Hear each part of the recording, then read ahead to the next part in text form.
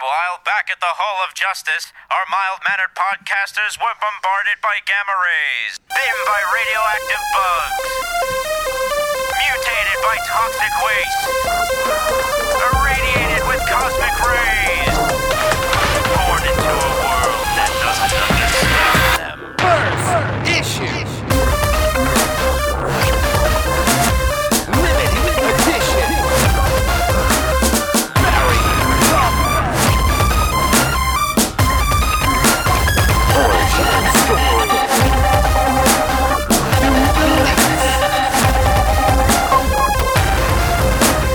Second printing.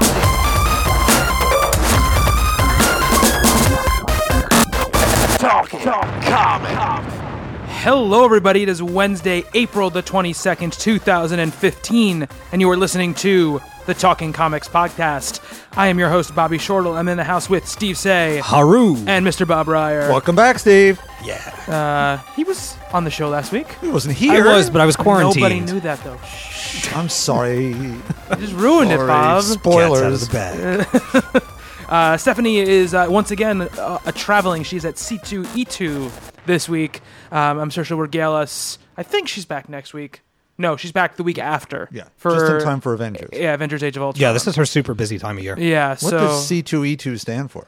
I do not know. Chicago. Calgary, maybe? I'm just thinking of Chicago. places that start with C. I'll look it up. Central City. I'm guessing it's like Chicago Comics and Entertainment Expo. That sounds good. Pretty I like that. accurate, yeah. I'm going to guess that's what it means. I'm going to look it up just All right. for shits and giggles. Central City Einstein Exposition.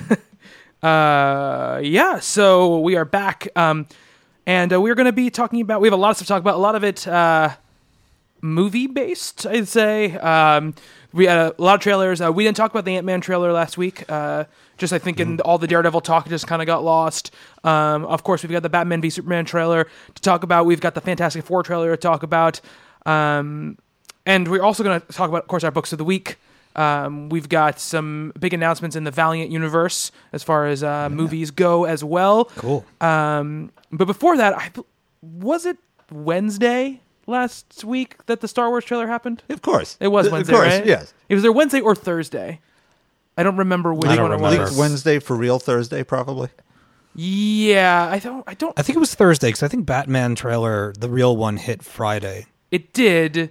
Oh, you're right. You're absolutely right because I remember in the morning, Thursday morning, the Star Wars trailer came on, and Thursday night the Batman Superman trailer leaked for the first time. So yeah, the Star Wars The Force Awakens teaser came out.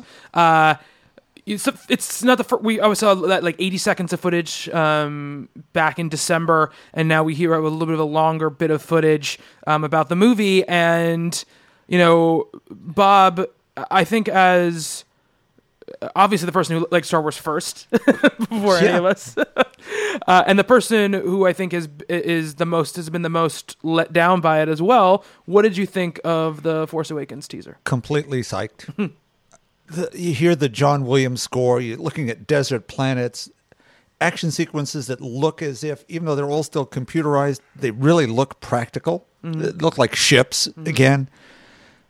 New characters who are intriguing that I want to learn more about. And that ending, I mean, I was just smiling the whole way through until I was tearing up at the end. if no one I'm sure there's no one on earth who wanted to see it who hasn't yet. Should I spoil the trailer? Yes, I'm pretty sure the intersection of people who listen to a podcast about comic books probably have at least seen the Star Wars Force 88 million views so far. Wow. for the Okay, main so one. no spoilers when I say that seeing Harrison Ford and Chewie standing there and, we're home. Come on. Yeah. Awesome. Can't wait. Yeah, I mean, of course, I'm a tremendously huge Star Wars fan, and I didn't love the prequels, and it's been a while. What's this movie is something I didn't really think was ever going to happen. I didn't foresee them selling things to Disney. I didn't see a fast track all of a sudden of all this Star Wars stuff that is coming our way. J.J. Abrams is one of my favorite filmmakers, one of my favorite creators. So I was, of course, psyched that he was going to be directing the movie. He's co-writing it with Lawrence Kasdan. So there's a lot of good stuff happening there. And, it broke, and I very well could have gotten in trouble, but I didn't care at work, so I just I went online and I loaded it up, put it on my big computer monitor, and just sat back and watched it. And that initial shot, the initial opening shot, it's in the desert and it's speeding along, and you're just like, okay, this is just like a Star Wars desert shot, and then it pans over that little bit more, and then you see the little X-wing down, and then all of a sudden you realize there's this crashed Star Destroyer behind it, and I was wowed already. And then it breaks into the kind of normal quick bits throughout the movie. We have a voiceover lifted from Return of the Jedi, to fit kind of the trailer and what's going on, and we see who we think might be Luke. We see someone who maybe is Luke's daughter, like we're not really sure. We see the hands, something like that, and then we just see a bunch of action stuff, primarily focusing on our two of our new main characters, which one of those name is Finn. I know that the John Boyega character's name is Finn. I do not remember the Daisy Ridley character's name, but our male and female leads, and I think that they both, we haven't really even heard them. We haven't even heard them speak yet, and I think they're very captivating just from the way they're running around, the way that the looks they're giving to the camera. I think they're very captivating already. So. It looks great. The music obviously great, and that last line is just fantastic. I knew we were going to get something of the original cast. I didn't know what it was going to be, and it was just kind of the perfect way to do it. But Steve, I want to know from you, because you're not a big Star Wars fan. I'm not. You like the movies, obviously. Yes. But you're not a huge fan. So, what did you think of the teaser? I really, really loved it. I really, really loved it. I think it looks fantastic. It's funny. I never had an attachment to the films growing up. I always thought that they were entertaining. Empire Strikes Back being my favorite, and it was just a thing that I wasn't in on it. Same thing with Lord of the Rings. Having read I read The Hobbit, I read Lord, never any of that stuff. But and then the prequels came out, and if you weren't into it that much before, that really wasn't going to help. So these were coming out, and I heard J.J. Abrams, and I'm like, that's cool. But I don't know. And then he announced that he was doing more practical effects, more puppeteering and stuff. And I'm like, well, okay. And then they had the little teaser that came out, and you saw a new droid, it's called BB-8, roll out. And I'm like, okay, so they're doing some, CGI and whatever. And then they had this thing over the weekend. It's a real robot. They rolled it out on stage. It moves independently of itself. That wowed me to no end. That thing in that trailer is it's really running across the sand. It's really moving. So I went into the trailer looking for that stuff, and it's everywhere, and it's beautiful, and it looks really exciting, and the characters look intriguing. The world looks really cool, and Disney, Marvel are behind it. They've done amazing things so far. It's one of my most anticipated movies of the year, hands down, without a doubt. I was squeeing all over the place. I've never done that for anything Star Wars ever. So I'm super pumped. And I'm super pumped for Battlefront as well. Yeah, the game. Yeah. What struck me so much about the trailer is that it looks like Star Wars. I mean, it's lit the same way. It has that same quality that those original movies had, obviously in a updated form. Sure.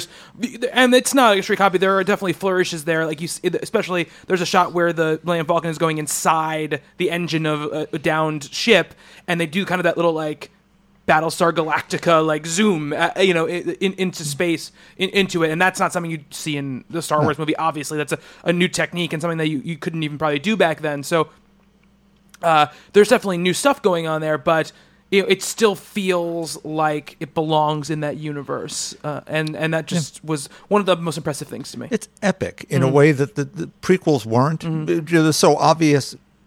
Look, it was cutting edge technology, but even at that, there were limitations to it. And as opposed to watching a cast of thousands of people on a set, it's a whole bunch of blips somewhere, and it just didn't quite work. You never had the feeling you were looking at another planet. Now you do again. Yeah. And I love the mystery of it. I love that there are all these little things that I don't know what they mean. Why is the Empire seemingly still such a presence in the world this many years after they were thwarted, you know? What is that giant red banner, you know, that logo mean? Like, who is this bad guy? Like, what is his deal? You know, all that kind of stuff. Like, why is...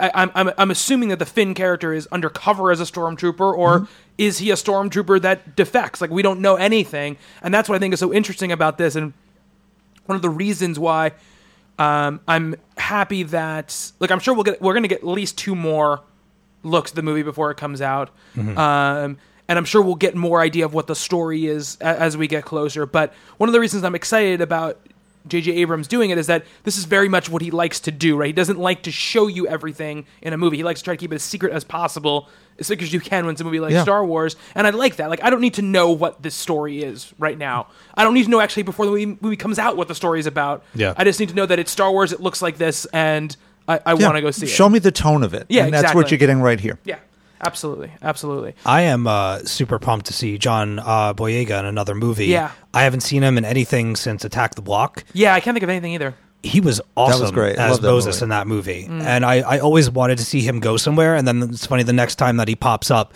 in that first trailer, when he just comes up into frame, I was like, what?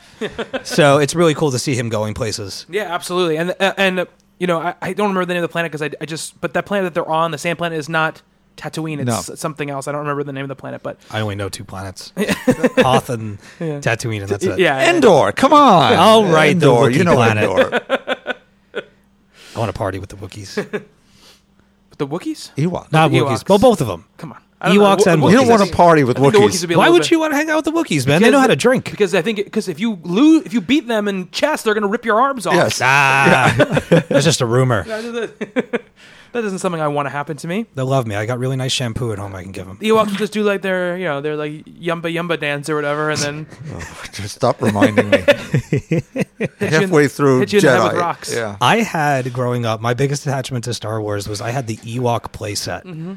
Everybody. That was everybody's base. It didn't matter if you were an Ewok, a G.I. Joe, part of Mask, or a Boblin. You definitely got to hang out in that place. Absolutely. Had the boulder that you pushed down the top of the tree and it came out the bottom knot and crushed people. So good. Yeah. Do you think with Disney in charge, we'll see the official release of the Star Wars holiday special? You know, I think in a world now where people kind of love like the ironic humor aspect of stuff, I think that thing might end up seeing the light of day, especially now it's not under George Lucas's kind of like control anymore. I think you end up seeing it. You know, That's I think hysterical. I think that you'll end up getting it because I think we're in a world now where people understand that like that one thing does not like take away from everything else, and they put out plenty of stuff in my estimation that takes away from the other stuff much more. So. Have you seen Prequels. Pee-wee's Christmas special? Have you seen that? No, I have not. You should have a Christmas morning with lots of alcoholic eggnog. There you go. And watch that. Nice. Grace Jones will blow your mind. Wow. Didn't know she was on that. She comes out of a box and she's all dressed in like Egyptian gear and starts singing that Rumpa Bum Bum song, and it's amazing. That sounds pretty amazing. Sorry, there's a lot more to it, but I'm not gonna start rambling any more than I already have. All right, so we got plenty of trailers to talk about. We're going to space them out though across the show. Well, you know, we should talk about first before we get into that. Actually, we'll talk about the one that came out last week that we didn't talk about in the show, which was the new Ant-Man trailer. Our first real look at the kind of effects of the movie, the different sizes, much more of a hint of the humor of the movie, and still like a very bare bones idea of what the plot of the movie is going to be. With a much bigger reveal on who our villain is, obviously. I enjoyed the first trailer. Wasn't blown away by it, but I thought it looked interesting, and I thought the performances looked great. A lot of people obviously did not like it, or were kind of underwhelmed by it. So I was already in a position where I was excited to see this, and where I was expecting to love this trailer. But Bob, what did you think of this new Ant-Man trailer? I think this is exactly the way they needed to do it. Show the first one as a little serious, just so this isn't a huge leap for us. We're still doing the superhero stuff. This one is a little quirkier. It's more in the Guardians kind of vein. Where it's, what am I seeing? It's going to be all funny. Humor is going to be prevalent throughout. This is what I take from it. The relationship between Scott and Henry looks really interesting. So a couple of great lines in there. I don't break into places and steal stuff anymore. What is it you want me to do? I want you to break into places and steal stuff. Yeah, kind of thought that, or whatever he said. Yeah. It's just wonderfully charming and very offhanded in the way it's cut together, that sequence. The use of his powers, sort of coming up to full size, them explaining that, at that size, you're super strong and so on and so forth. The ending with Thomas is hysterical. Yeah. The train just falling over sideways. I'm more psyched than I was, the same as you. I still was very interested. Still was going to miss Edgar Wright, but I understood why they needed to do this. But it looks like some of it's there. There's some weirdness Yeah. that's going to still be there. Yeah. That Thomas the Tank Engine thing feels like an Edgar Wright thing. Yeah. I could be totally wrong about that. It looked, I mean, at least one shot that I saw, the one where he's kind of running up the side of the gun, that was in the test footage that we saw eons ago. Yeah. Right, yeah. So they've kept, pieces of whatever the framework was that he was working on, and then probably just said, this is what we have of what we could salvage. What would you like to do with it from here? So obviously some of those ideas were so good that they stayed and they worked. Yeah. So What do you think of the trailer? it was the trailer that I was waiting for from this. Like when I saw the other one, I thought the other one was good, but it was strange. Like the tonality of it was very serious, but I was excited for that too, because it was in my estimation, having read a couple things that were very Scott and Cassie, like the current run right now. She's involved. The Children's Crusade, she was a big part of that. To see that she had a presence in it at all, and that they were leading with that, I thought showed a lot of heart, and that excited me. And then this came out, and it's like, oh, by the way, it's going to have those heartfelt moments, but we're also going to go kind of goofy, and we're going to have lots of, ridiculous action, maybe even more ridiculous than what you've seen in Guardians, because we're going to be changing sizes and rearranging like power structures and how they work and things, and we're introducing you to new villains. And I'm excited for it because it's a corner of the Marvel universe, or it's at least a character that's not with a whole lot of other characters, that we got to induct somebody new into this weird world that they've created over the last 10 so years, whatever the hell it's been. I only watched it once because I've been kind of very media dark on it. I just want to see it and be really entertained about it and surprised by things. Too many trailers equals too much. There's so many Avengers clips out right now. I haven't watched a single one of them. But it looks good. I'm still excited for it. I'm even more excited for it now than with that first trailer. Yeah, I mean, me too. I think that I love I still think they haven't showed us a lot of what I think is going to make the movie special, which is a lot more of this little person, big world type of stuff, And I think that it's going to give the movie a scale that people aren't really expecting, because it is such a seemingly smaller story and that's not supposed to be a pun or anything like that. A smaller story than we've been seeing lately. So I'm excited to see what that all means. And then the other thing I'm interested in seeing is how they incorporate the flashback stuff with Hank, because they've already kind of said that Agent Carter, we've heard, are going to be links for this movie. So I think that you're going to see a lot of flashbacks to Hank back in his days being the Ant-Man. And I'm wondering how that's incorporated. They haven't showed any of that. And also, I think they're definitely holding back state of the world type of stuff, because I think this movie is going to be directly affected by what happens during Age of Ultron. And they can't really divulge what that's going to be until Age of Ultron has come and gone. Right. I saw an interview with Kevin Feige where he was describing this as the first movie in Phase 3. It isn't the end of the other as much as the start of the next. Right. I mean, they said that it's sort of like a middle ground or something. That's what they've said about it. So who knows what that means? Who knows what it's going to be? But yeah, I mean, look, they haven't really done anything to make me doubt them at all. So once that happens, then sure, I will. I will start to look at things with a more skeptical eye from them. But, even the stuff I like the least, I still like. So even if that happens here, I'm not going to be completely disappointed. So if we're the worst Marvel Studios film, whether it's... Whatever you think it might be. Right. Yeah. I'm going to say it's Iron Man 3. Half of it was spectacular. And the interpersonal relationships were all handled well. The action was well done. There was a twist that I didn't care for. And I think it ruins a lot of that. But you've got great performances, fabulous ideas thrown around, and they're all fun. No matter how much seriousness is going on, they're fun. Right. And they're a good way to spend a couple hours. Yeah, absolutely. So why, like I say, until they foul it up, I'm not concerned.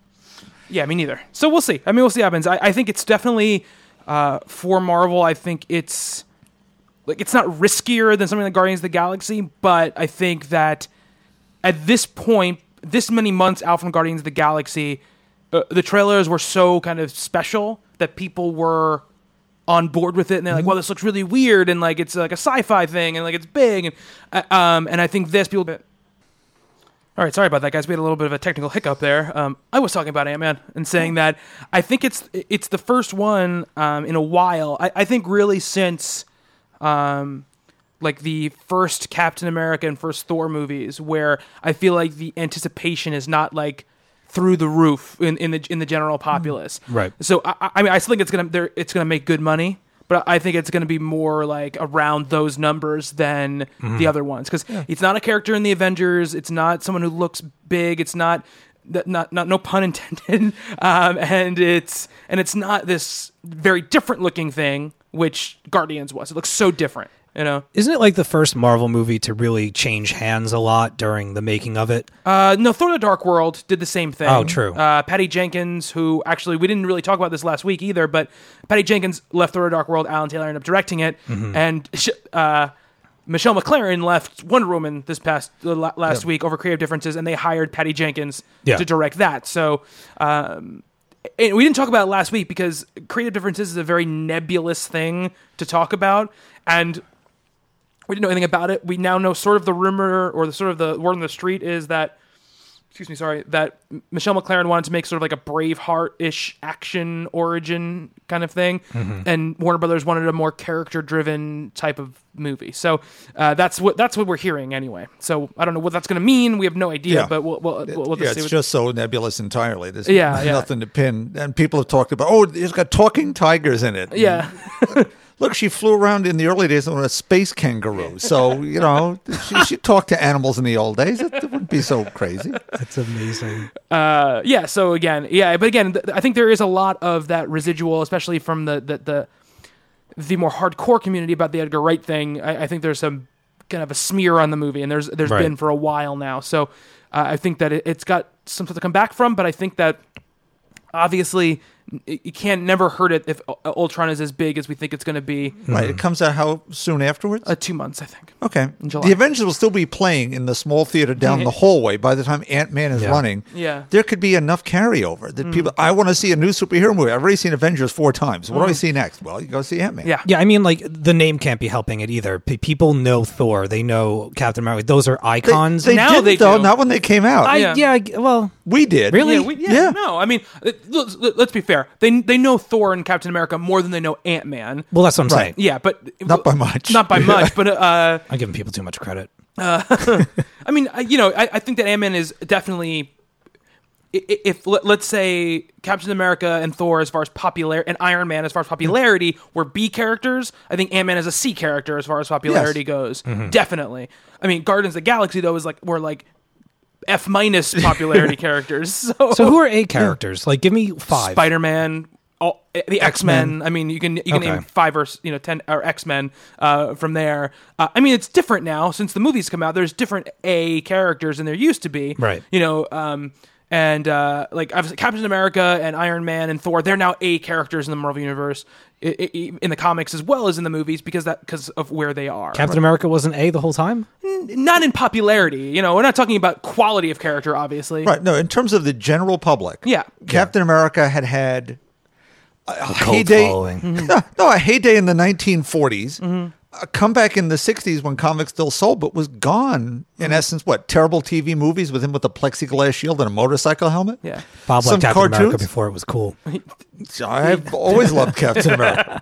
The Hulk is probably an A character. Used to be anyway as far as popularity goes. Because of the television show. Because of the television Yeah. show. I mean, when that movie came out, it was huge. When that first initial movie came out. Ang Lee? The Ang Lee movie. Yeah. People were so... he's the kind of character that I remember like my parents were excited there was a Hulk movie coming out, and I had no idea like why they The were King excited. Kong of Marvel. Yeah, exactly. So he was a huge character as well. But yeah, they were. I mean, Iron Man, especially Iron Man, was definitely a B character, and made now they're. It's funny because that popularity hasn't really translated to the comics as much as they probably thought it would, but still, he's like one of the faces of that company now. Yeah, look, you took 3 B characters and made an A+ movie. Yeah.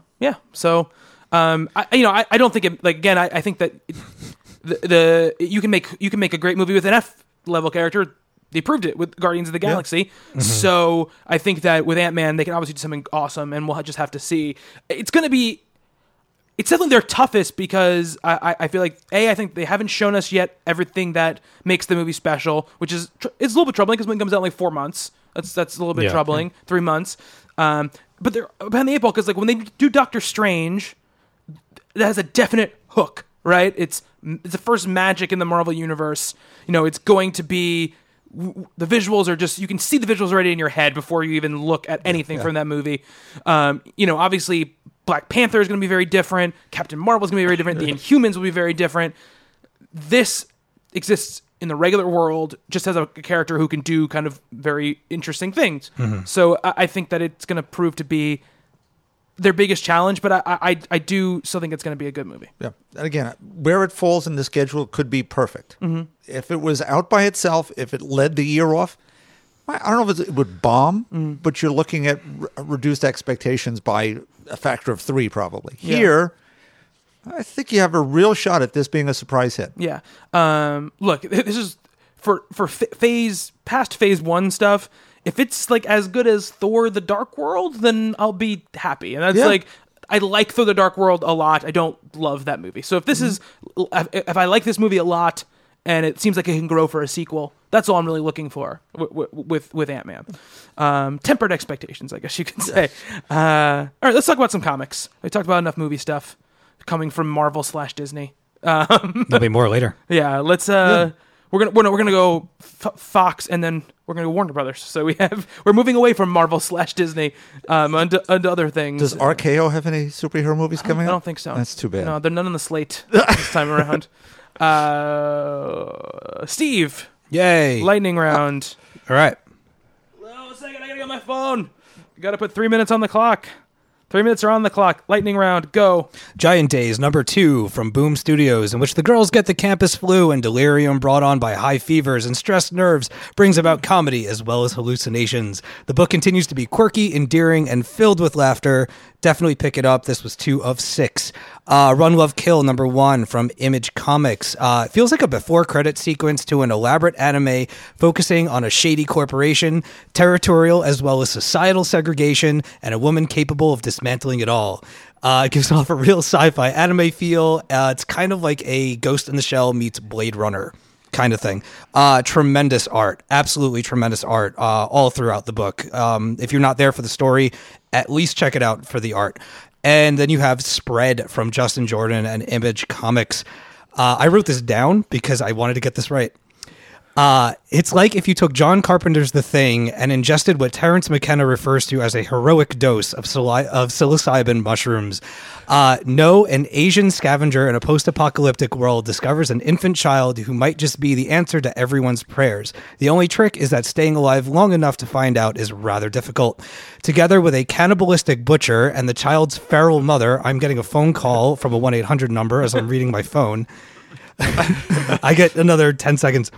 Farrell's mother, no fights to keep the child safe in a Mad Max-style world filled with lunatics and seemingly unstoppable virus spreading throughout what's left of their world. It's awesome. There you go. Is that all your lightning round? How much do I have left? You have a minute and a half left. All right. Let me talk to you a little bit about Spread. Spread is absolutely ridiculous. I talked about this book. I talked about #1 a couple of months back and thought it was really intriguing and really cool, and the art was really out of there by Kyle Stram, by the way, with colors from Felipe Sobrero, who's the same colorist for Luther Strode. This is, I mean, if you can see it because you guys are sitting here. This book is absolutely disgusting. Like horrible creatures, crazed cannibal lunatics all living in this post-apocalyptic world where this kind of evolving virus is spreading all throughout the land, and it's a question as to whether or not there's anything left. Nobody can travel far enough before being eaten or destroyed or corrupted by this virus in order to find out if anybody else has made it in the world. And of course, you have all of these, crazy ass people, barbaric people that are rising to power to kind of control things. And No is caught in the middle by having this infant child who might be the answer to all of these things. And they're all gunning for him. I shit you not, it's page after page after page of nonstop action and gore and violence. And it's beautiful. So if that's your thing, check it out. All right, cool. See, I'm early when I write things down. It was really gruesome when you showed us some of that. The entire pages of bloody, wormy things with lots of teeth all just looking into each other. No, it's so good though. Like all that, like in John Carpenter's The Thing, when the severed head starts to like sprout the spider legs and walk around. Think of that, and then apply that to think if that thing mutated into all manner of horrible, nightmarish things, and that's what you've got up against in this book. That scene is my favorite use of profanity in a motion picture ever. What's that? Well, the thing... Okay, a guy's getting paddles on his chest, and it opens up, and it rips a guy's arms off. And a wonderful effect, they used an actual amputee. Oh, Gave him gelatin arms and stuck it inside a machine and ripped his arms off. Oh, wow. Yeah. Wow. Anyway, so the head tries to escape and stretches this neck off the table. The whole room's on fire. The head uses his tongue, escapes down a hallway. It sprouts little spider legs, and it starts running away. And the stoner character looks at it and goes, "Pardon me? You've got to be fucking kidding." I mean, that's how you use profanity. Yeah. It's just right there. Just really quick to wrap up. That's awesome. I remember that part in the movie. I love that movie so much. It's $14.99 for the trade. The trade is called No Hope, Volume 1, No Hope, and it is totally worth checking out. Cool. Awesome. All right, Bob. Okie dokie. Here we go. 3 minutes and go. Okay, starting with Sensation Comics number 9. We have, as usual here, 2 fine stories in this issue. In the first, we open on a battle between Wonder Woman, Cheetah, Circe, and Medusa on the Island of Cats. What a shame Stephanie's not here today. Which eventually brings us to a different sort of battle between 2 sisters. And they're real life together, somewhere different than we start at. The second story, something that's been done before, for instance, in Wonder Woman 170 by Phil Jimenez. It's an interview with Wonder Woman by Lois Lane. And it's just here done so well that it seems absolutely brand new all over again. As Steve was looking through the art, it's just sensational in 2 very different ways, no pun intended. Shaft number 5 is out this week, last week. David F. Walker, Bill Quay-Everly continue to deliver just a real dynamic story of John Shaft's origin. And the end of this issue lets you know that there are some folks in this book who are going to find out what a bad mother... Shut your mouth. John Shaft is. Thank you very much, Steve. I was hoping for that. Thor number 7, Jason Aaron, Russell Dowderman. Thor versus the Destroyer, who's sent by Odin to reclaim Mjolnir. And the battle rages, and the mystery might begin to unravel, but it might not. We're not going to know till next issue, apparently. Best art of that run so far. Absolutely so. Ms. Marvel 14 with, speaking of arts, Takeshi Miyazawa, guest artist on this one again. Kamala's first crush, and it all seems to be going so well until some more supervillainy breaks out in Jersey City, as it always seems. I don't know what's going on over there, what's in the water. But this is just wonderful, as usual, charming, smart, and more importantly, it's just very real, at least if you don't count, there's all these monsters and Inhumans and terrible people in Jersey City. Finally, Captain America and the Mighty Avengers number 7. Nice finish to this extended arc, and probably this series, as at least I've come to know it now, over 2 volumes. Next issue is The Mighty Avengers, The Last Days. That's such a shame. Al Ewing has proved himself on this book to just be one of the real comers in this industry to me, and I'm really hoping he gets a shot. If the Netflix thing goes well, I'd love to see a Luke Cage solo series and have Al Ewing write it. Nice. That's it. I can breathe. You had almost a minute left. Really? Yep. Okay, Steve, help me out here. What did you like? What everyone liked? What were you talking about? Oh, that's your book of the week for Sabrina. Yeah. So Last Days, you still have an arc left because Last Days is Marvel gave certain creators the option, which were kind of newer series to do, instead of doing instead of doing arcs taking place during Secret Wars, it takes place before Secret Wars. Oh. So it's like the last days in the normal 616 for these characters. So that's what's happening with Ms. Marvel, that's what's happening with Loki, that's what's happening with Magneto. These books are all getting these last days arcs. So they're not getting wrapped up into Secret Wars. I mean, those characters will obviously, but this book... The book will stay. The book will stay. Oh, awesome. Until Secret Wars is... I don't know if it's right till it's over, but it's still a couple more months. You still have, I think... 3 or 4 issues left, I think, of the normal series. So, yeah, It's the little things. Yeah. I'm taking them for what they're worth. yeah, yeah. I want to talk about Thor real quick. Okay. Yeah. Thor number 7. You know, we talk a lot, and we were even talking kind of like when we were having little technical difficulties. We're talking about where is this writer going? What is this writer going to do? This kind of stuff. You know, for me, I think that I have a big question and a lot of curiosity about where Russell Dauterman's going to end up doing most of his regular work after Secret Wars, because we don't know what's happening with Thor. Obviously, the main book. You know, the art in this is spectacular, and it's just bright and colorful, but also some of the action is fantastic. I mean, there's this one scene where Thor is like wiping off blood off her face, and she's, there's all this dirt and smoke and fire, and it's just beautiful, gorgeous stuff to look at. And I want to give credit to the whole team. Obviously, Matthew Wilson is the color artist. And I guess Dauterman does his own inks, because I don't see an ink around here. So great job by that team. And like getting to see Dauterman possibly, I would love to see him doing X-Men or something like that in the future, where he gets to play all these characters, all these big things over and over and over again. But there's just some stuff in this book that Thor is doing with the hammer that is just unbelievable. And Aaron and Dauterman do a great job both in the writing and the visual storytelling of, you definitely have that moment where you're like, yeah, she's not going to be able to do this, right? Like she's outmatched by this thing, and I don't know how she's going to get out of it. And the way she does get out of it is really, really great. Never seen the hammer do that before. No.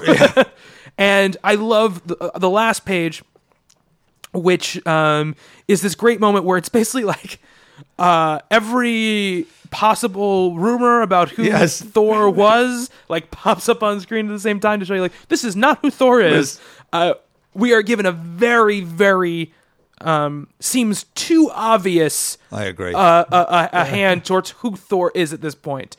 I do not believe that that's who that character is. It just seems like you don't build up to a reveal that long and then give it away without really giving it away. Right. You know, you never see that character pick up the hammer. And I think that if you're going to wait this long, if you're going to wait 7, 8 issues to reveal something, you're going to see the character as the character. And it hasn't happened yet. So I think we still don't know who this person is.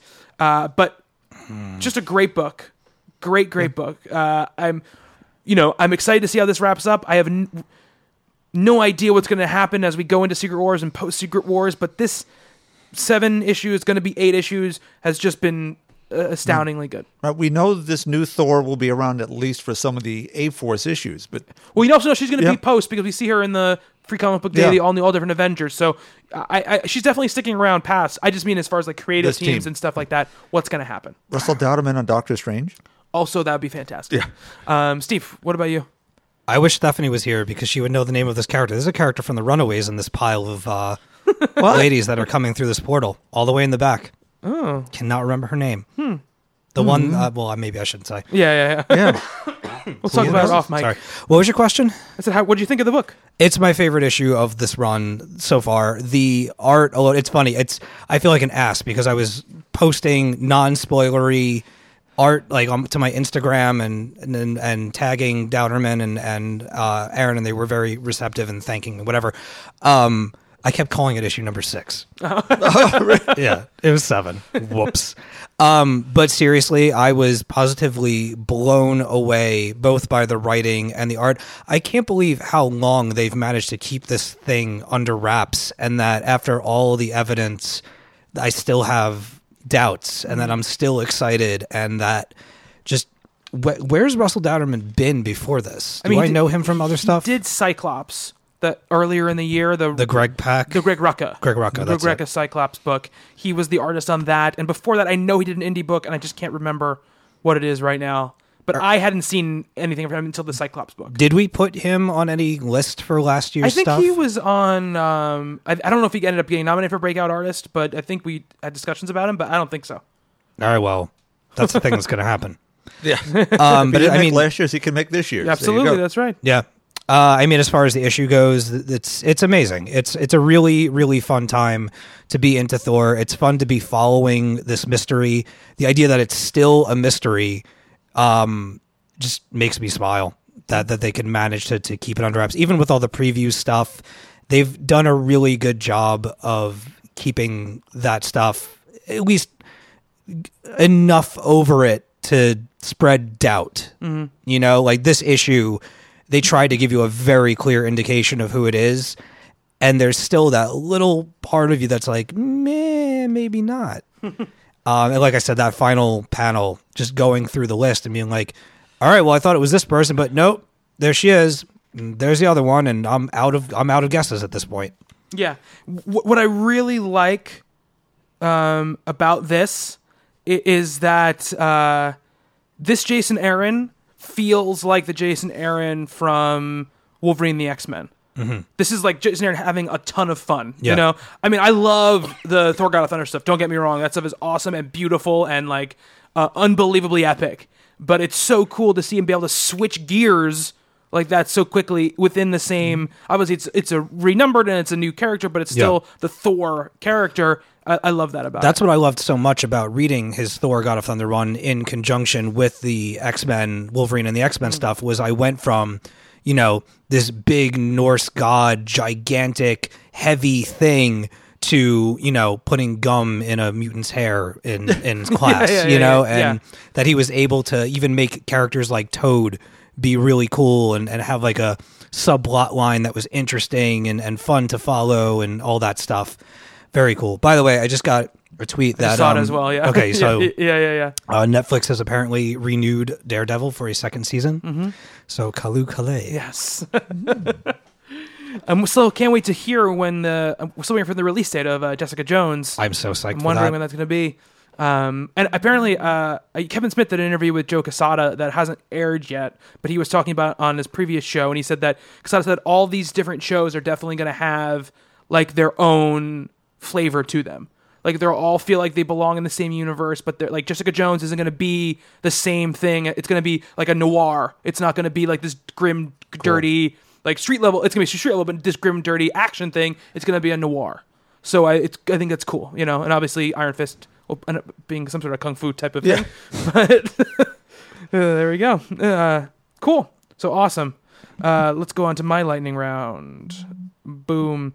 All right, so The Fox. This is another Dark Circle book, Archie's superhero imprint. This is Fox number 1, and it's Dean Haspiel and Mark Waid are writers, and Dean Haspiel is the artist and cover artist on this. There was a previous arc that was running last year with the two of them, and I just didn't pick it up. I don't know why. It just slipped me by. I wasn't interested.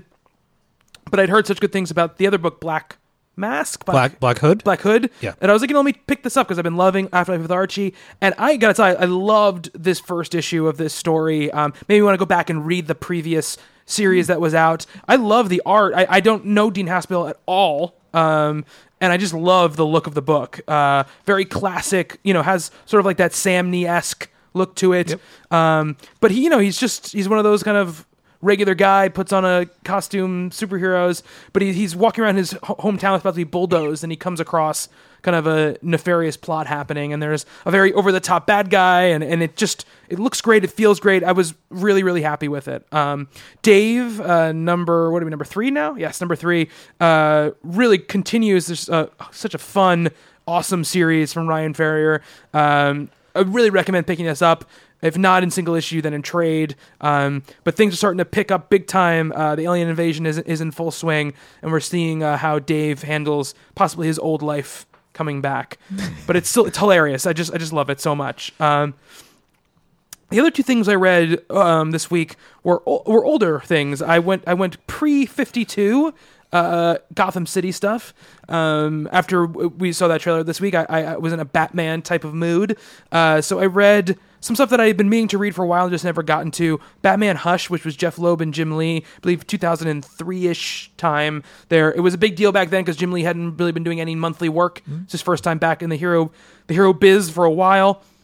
The big two, and I didn't really love it. I love Jeff Loeb so much, and I think that his Batman work, Dark Victory, Long Halloween, is just so stellar. This felt to me just like a lesser version of one of those stories. The only thing in it that I really loved is there's some really great Catwoman Batman stuff that I really enjoyed, where they broach the relationship topic in a way that I think is done very, very well. I'm a fan of Jim Lee, especially the stuff that he's been doing recently. This is like halfway between that and being a little exploitative at times. So there's definitely panels and pages that just are too over the top for me, both men and women. So that the art was hit and miss for me, and the story was as well. But I say that I love the Batman-Catwoman relationship in it. And then finally, Gotham Central. I don't want to say too much about it. Steve talked a lot about it a few months ago. But I read the first volume, Greg Rucka, Ed Brubaker, and Michael Lark, and it's just fantastic. Just everything that Steve had said. It's just, it feels like True Detective, but it's in Gotham City. Very, very cool stuff. It's nice how they break it up, too. This is in his first volume. We got kind of this kind of one-off story, then this two-part story, and then this much longer kind of four-part story. All of them, my favorite part about the very beginning is just that, I think you said this when you talked about it, is like the cops have this clock on their head where they're like, whenever a super-powered villain comes into the play, they're like, we have to figure this out before the sun goes down or it's going to be out of our hands. Yeah.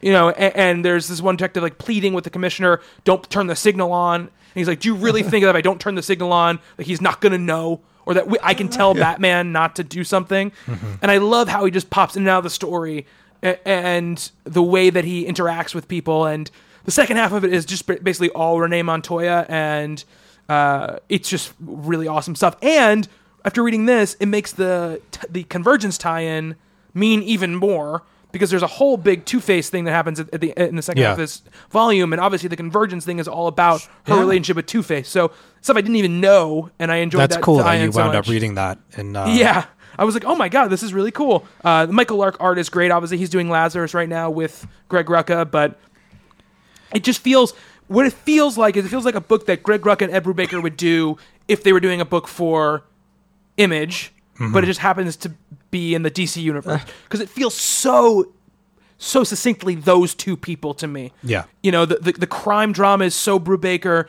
The characters so Greg Rucka in so many ways. Just I absolutely loved it. I can't wait. I'm gonna pour through the rest of it. When you reach, there's a Joker storyline. Okay. One of the greatest aspects of it is because you're seeing the story from that perspective, from all of the cops.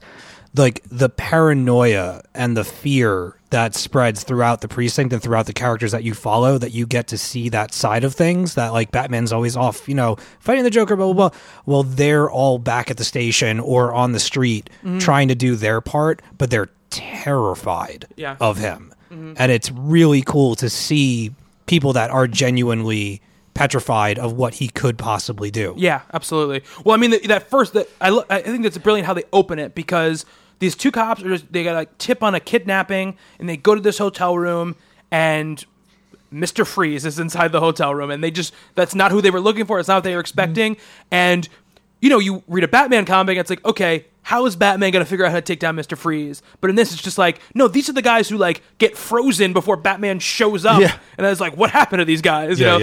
And I love that aspect of it.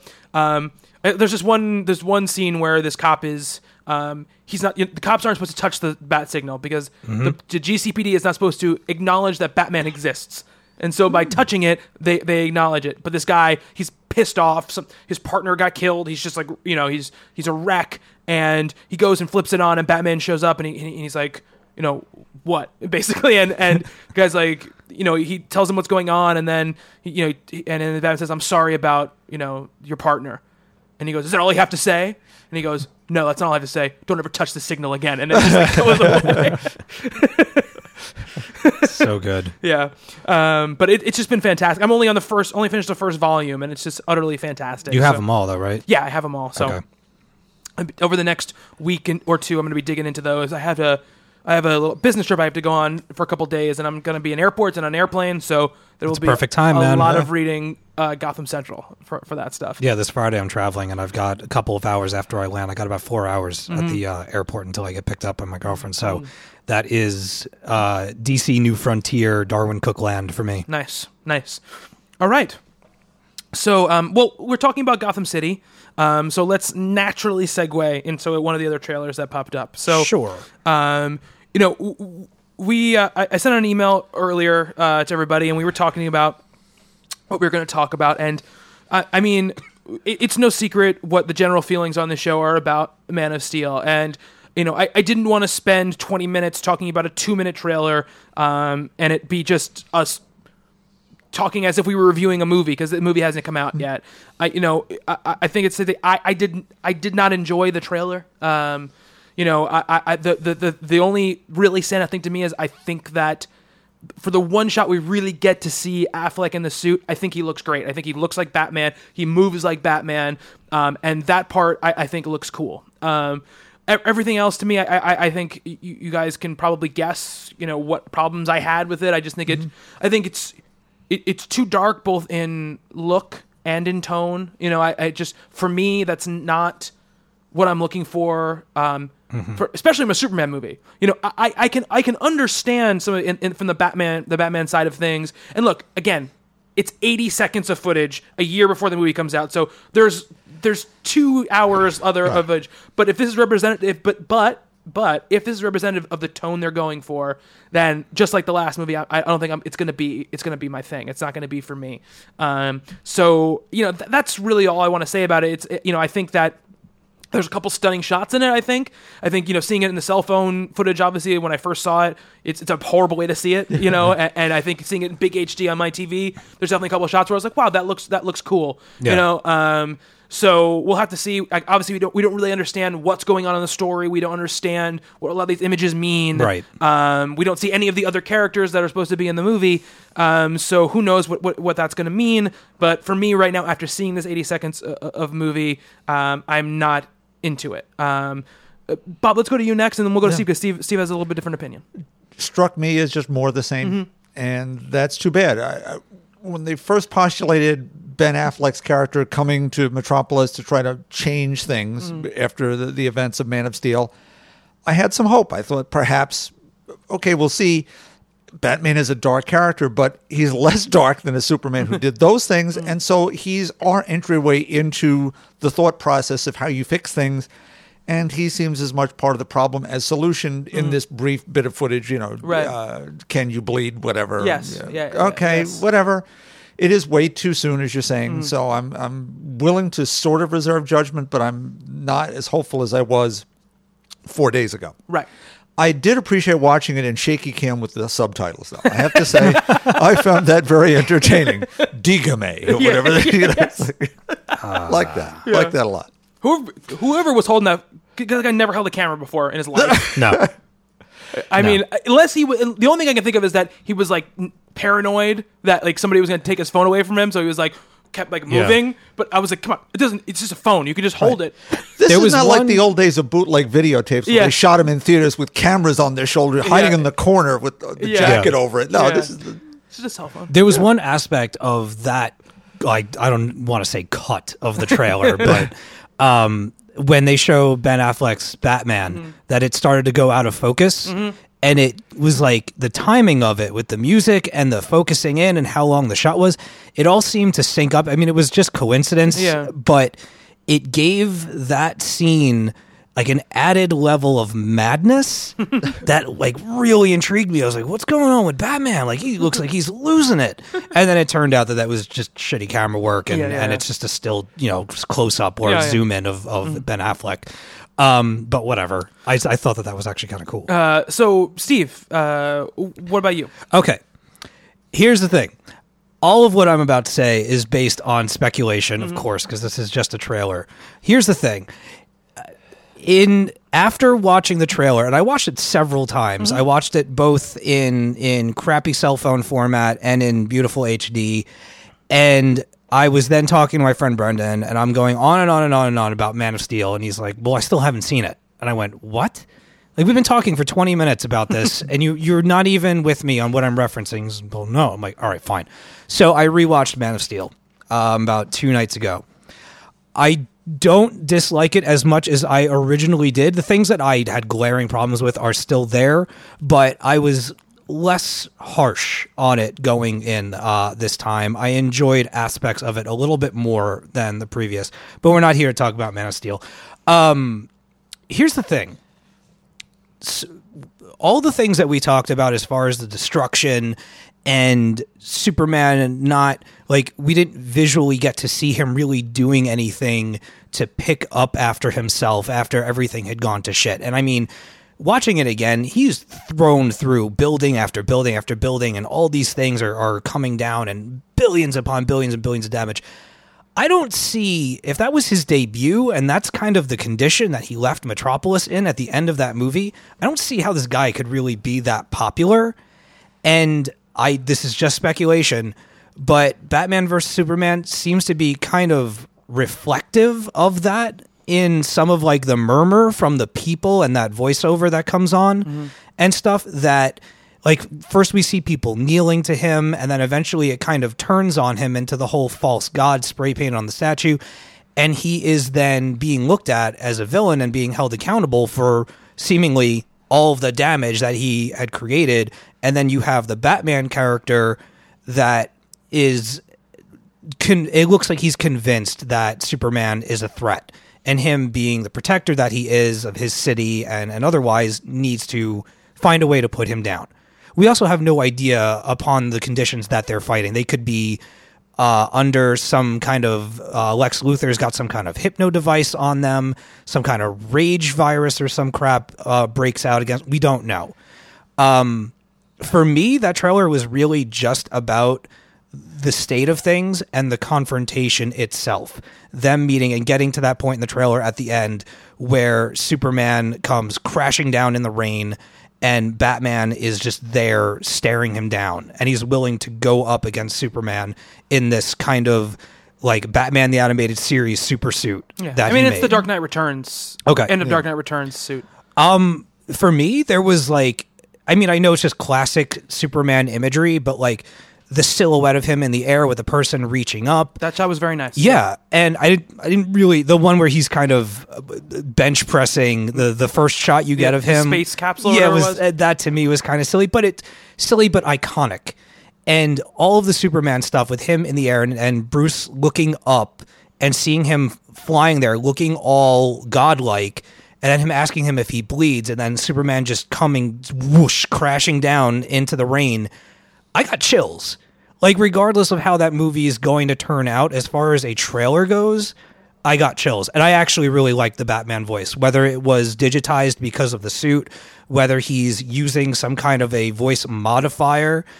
I mean, I don't know what people want or expect for a Batman voice. If the people paying you the money to be Batman ask you and say, hey, we really want to kind of keep with the Batman voice thing, what can you do for us? There's only so much that you're going to get from that, and it's fine. I mean, I think that voice sounds like he's in like that super suit and he's talking through it. That's I thought it sounded cool. That's what it sounds like to me. Yeah, I mean, there's no way, those little details, there's no way to judge or to even like weigh any sort of opinion about that stuff, because we don't know. Like, right. That's really like the only line we hear from either one of them in the entire movie, the entire trailer, is that. Those voiceovers are a mishmash of, I mean, one of them is Holly Hunter, I know that. I don't know what character she's playing. And one of them is Jesse Eisenberg. The demons don't come from below, they come from the sky. And obviously, again, we're a year away. So, like, one of the things I'm actually most excited about in the movie is to see what Jesse Eisenberg is like as Lex Luthor, because I think it's kind of inspired casting. So I want to see what that's like. You know, there are aspects of this movie that I am still excited for. Don't get me wrong. Like, look, I said this on the Comics and Coffee. I'm going to be hypocritical no matter what I do. I'm going to see the movie. It's going to happen. It's Batman and Superman. It's never happened before. So I'm going to see it. And, if it's the same thing as Man of Steel, honestly, I'm not going to be as, like, disappointed as I was then because I know what to expect now. And, That's a good point. and That's And look, this is the bottom line of it all. If these movies aren't for me, like, that's a big shame for me because these are superhero movies and traditionally superhero movies have been right up my alley, you know. But if they're not for me, then that's just the way it is, And the people who love them will love them, and as long as they keep loving them and keep going to them, they'll keep making them. But for me, like in a movie with in the first teaser trailer, this is what I would want to see in the teaser trailer with the two biggest heroes in the history of comic books. I would have liked to see something that seemed heroic. And I didn't see any of that, and that's what disappointed me. I think that's really at the heart of it, what disappointed me about it. So that is why I was disappointed in what was there. I was thinking about this on the way over here. I was driving over here. The idea of like the disappointment or expectations or whatever.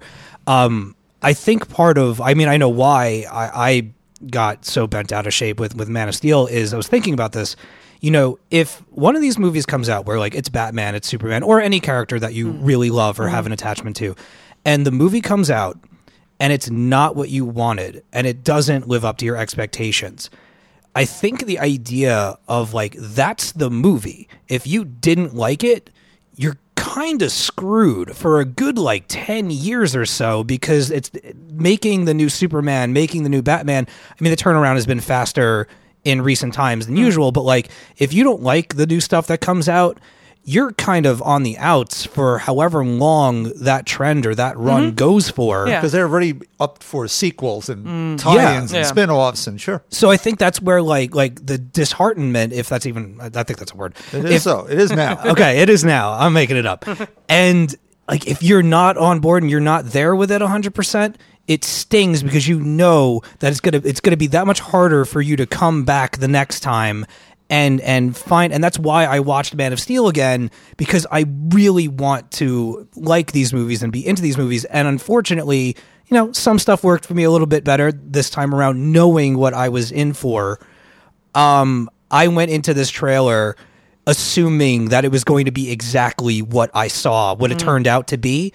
But knowing that it's like that, I just read, I just finished, I'm not going to talk about it on the show, but I read years 2 and 3 of Injustice. I finished like all of the stuff of Injustice. And seeing like the evil Superman in that, it's a shame that would be like mainline Superman stuff, but I'm starting to kind of think of these movies as like alternate things. Like the Injustice is an alternate timeline, alternate world story and stuff like that. That this is just a series of movies where I'm going to have to adapt, and it's not going to be exactly what the ideal Superman is for me. And I've kind of gotten a little bit more comfortable with that notion, and I'm trying to look at these things in a different light. Right. I will say that all of this tone stuff that I dislike or am not cool with in these movies, I am very excited to see what Suicide Squad ends up being, because it seems like that's the perfect movie for this, and everything that David Ayer has said about what he's doing. I think the cast is fantastic. There's just a lot of great stuff there, I think, and we've seen now more than a little hint of what Leto's Joker looks like, and it looks like the Joker, and so that I'm excited for. It's just like you were saying, Steve. It's tough when it's a movie because in a comic book, like if Bob doesn't like the mainline Avengers book, there's 4 other Avengers books, and probably one of them is going to be one like Captain America and the Avengers. I like this one. Same thing with Superman, same thing with Batman. Usually there's one that you're like, I can read this one. And in movies, it's obviously much tougher because it's the way it's going to be, and you kind of, as a fan of this stuff, if it's not the version you want to see, it really, really ruffles your feathers because you feel like you're never going to see that version that you wanted to see. It's like if you missed, like, let's say like you're just getting into comics and you missed the vast majority of Snyder and Capullo's run and you want something a little bit more concise. So you go over to Detective Comics where, Buccellato is doing his thing over there. And, you get anywhere from like 4 to 6 issue stories. And there's only, of that creative team, there's like 2 story arcs so far, and you can catch up on that much faster, and that's where you're comfortable in that world. So when you have one movie, and that movie is then the branching off point for everything else, and you don't like it, Yeah. you're kind of at a Exactly. loss. Exactly. And then you bitch and moan about it on Twitter like I do. Yeah. Or I did on the forums. If I don't know, people saw it over there in the Batman Superman movie thread. I posted the fan film trailer from 10 years ago Yeah. that Sandy Calora who made. I've shown you, Steve, Batman Dead End. Oh, I have it. Yeah. Yeah, World's you gave Finest. it to me for my birthday. That on World's DVD. Finest trailer is incredible It and is. made for $30,000 by people who are just fans who Yeah. wanted to do this the right way. And Lex Luthor's Super Friends fighting suit, Yeah. reference to Oracle, Yeah. just charming, and it's Alex Ross's drawings come to life. Yeah. And the tone is just amazing. It opens with truth, justice, and the American way, Mm-hmm. and the John Williams score. Well, that's pretty special for Yeah. me. Absolutely. So that's just that's the thoughts on this 1 minute teaser. Yes. That's a movie for a year out. We'll see how everything develops. It was cool. They had the costumes up like on display, and they put some pictures up, and they're much more colorful than those stills they released. Not the Batman costume, obviously, but it's gray and black. Superman, but very blue, and the Wonder Woman also. The colors pop a lot more. So I'll say I'm anxious to see what all that stuff looks like. And for nothing else, for me, it's going to be an interesting kind of academically for me to see how all that stuff looks and what they decide to do with everything. All right, let's move on to our books of the week. Steve. Just give me a second. You're up first. God, I'm sorry. It's all right. Still getting over a little bit of things. All right, so talking about, nice little segue, about having an opinion of something at first and then going back and looking at it again with a different perspective, trying to see things under a different light. I read James Robinson's Fantastic Four, which is the current Fantastic Four run. I read, and Leonard Kirk on pencils and inks by Carl Kessel. And many, many other people throughout the series. So I read 1 through, the numbering's a little weird, but I would assume 1 through 17-ish. Yeah. Okay. Originally, when this had first started, when Marvel Now launched and Fantastic Four came back, I stayed on for about 3 issues and felt really kind of let down and kind of burned by the overall tone of it. It starts off very bleak. We're talking about expectations and things that you expect and things that you want. And I've gotten it in my head that like Fantastic Four needs to be, really big, and it needs to be, going off planet and off dimension and going into, big adventures and family adventures and learning things and meeting new aliens and all of that stuff. And it can be, but it doesn't always have to be.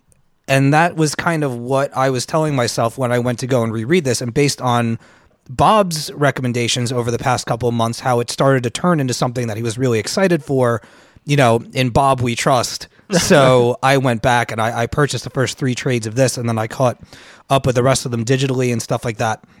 And systematically, the family is being pulled apart.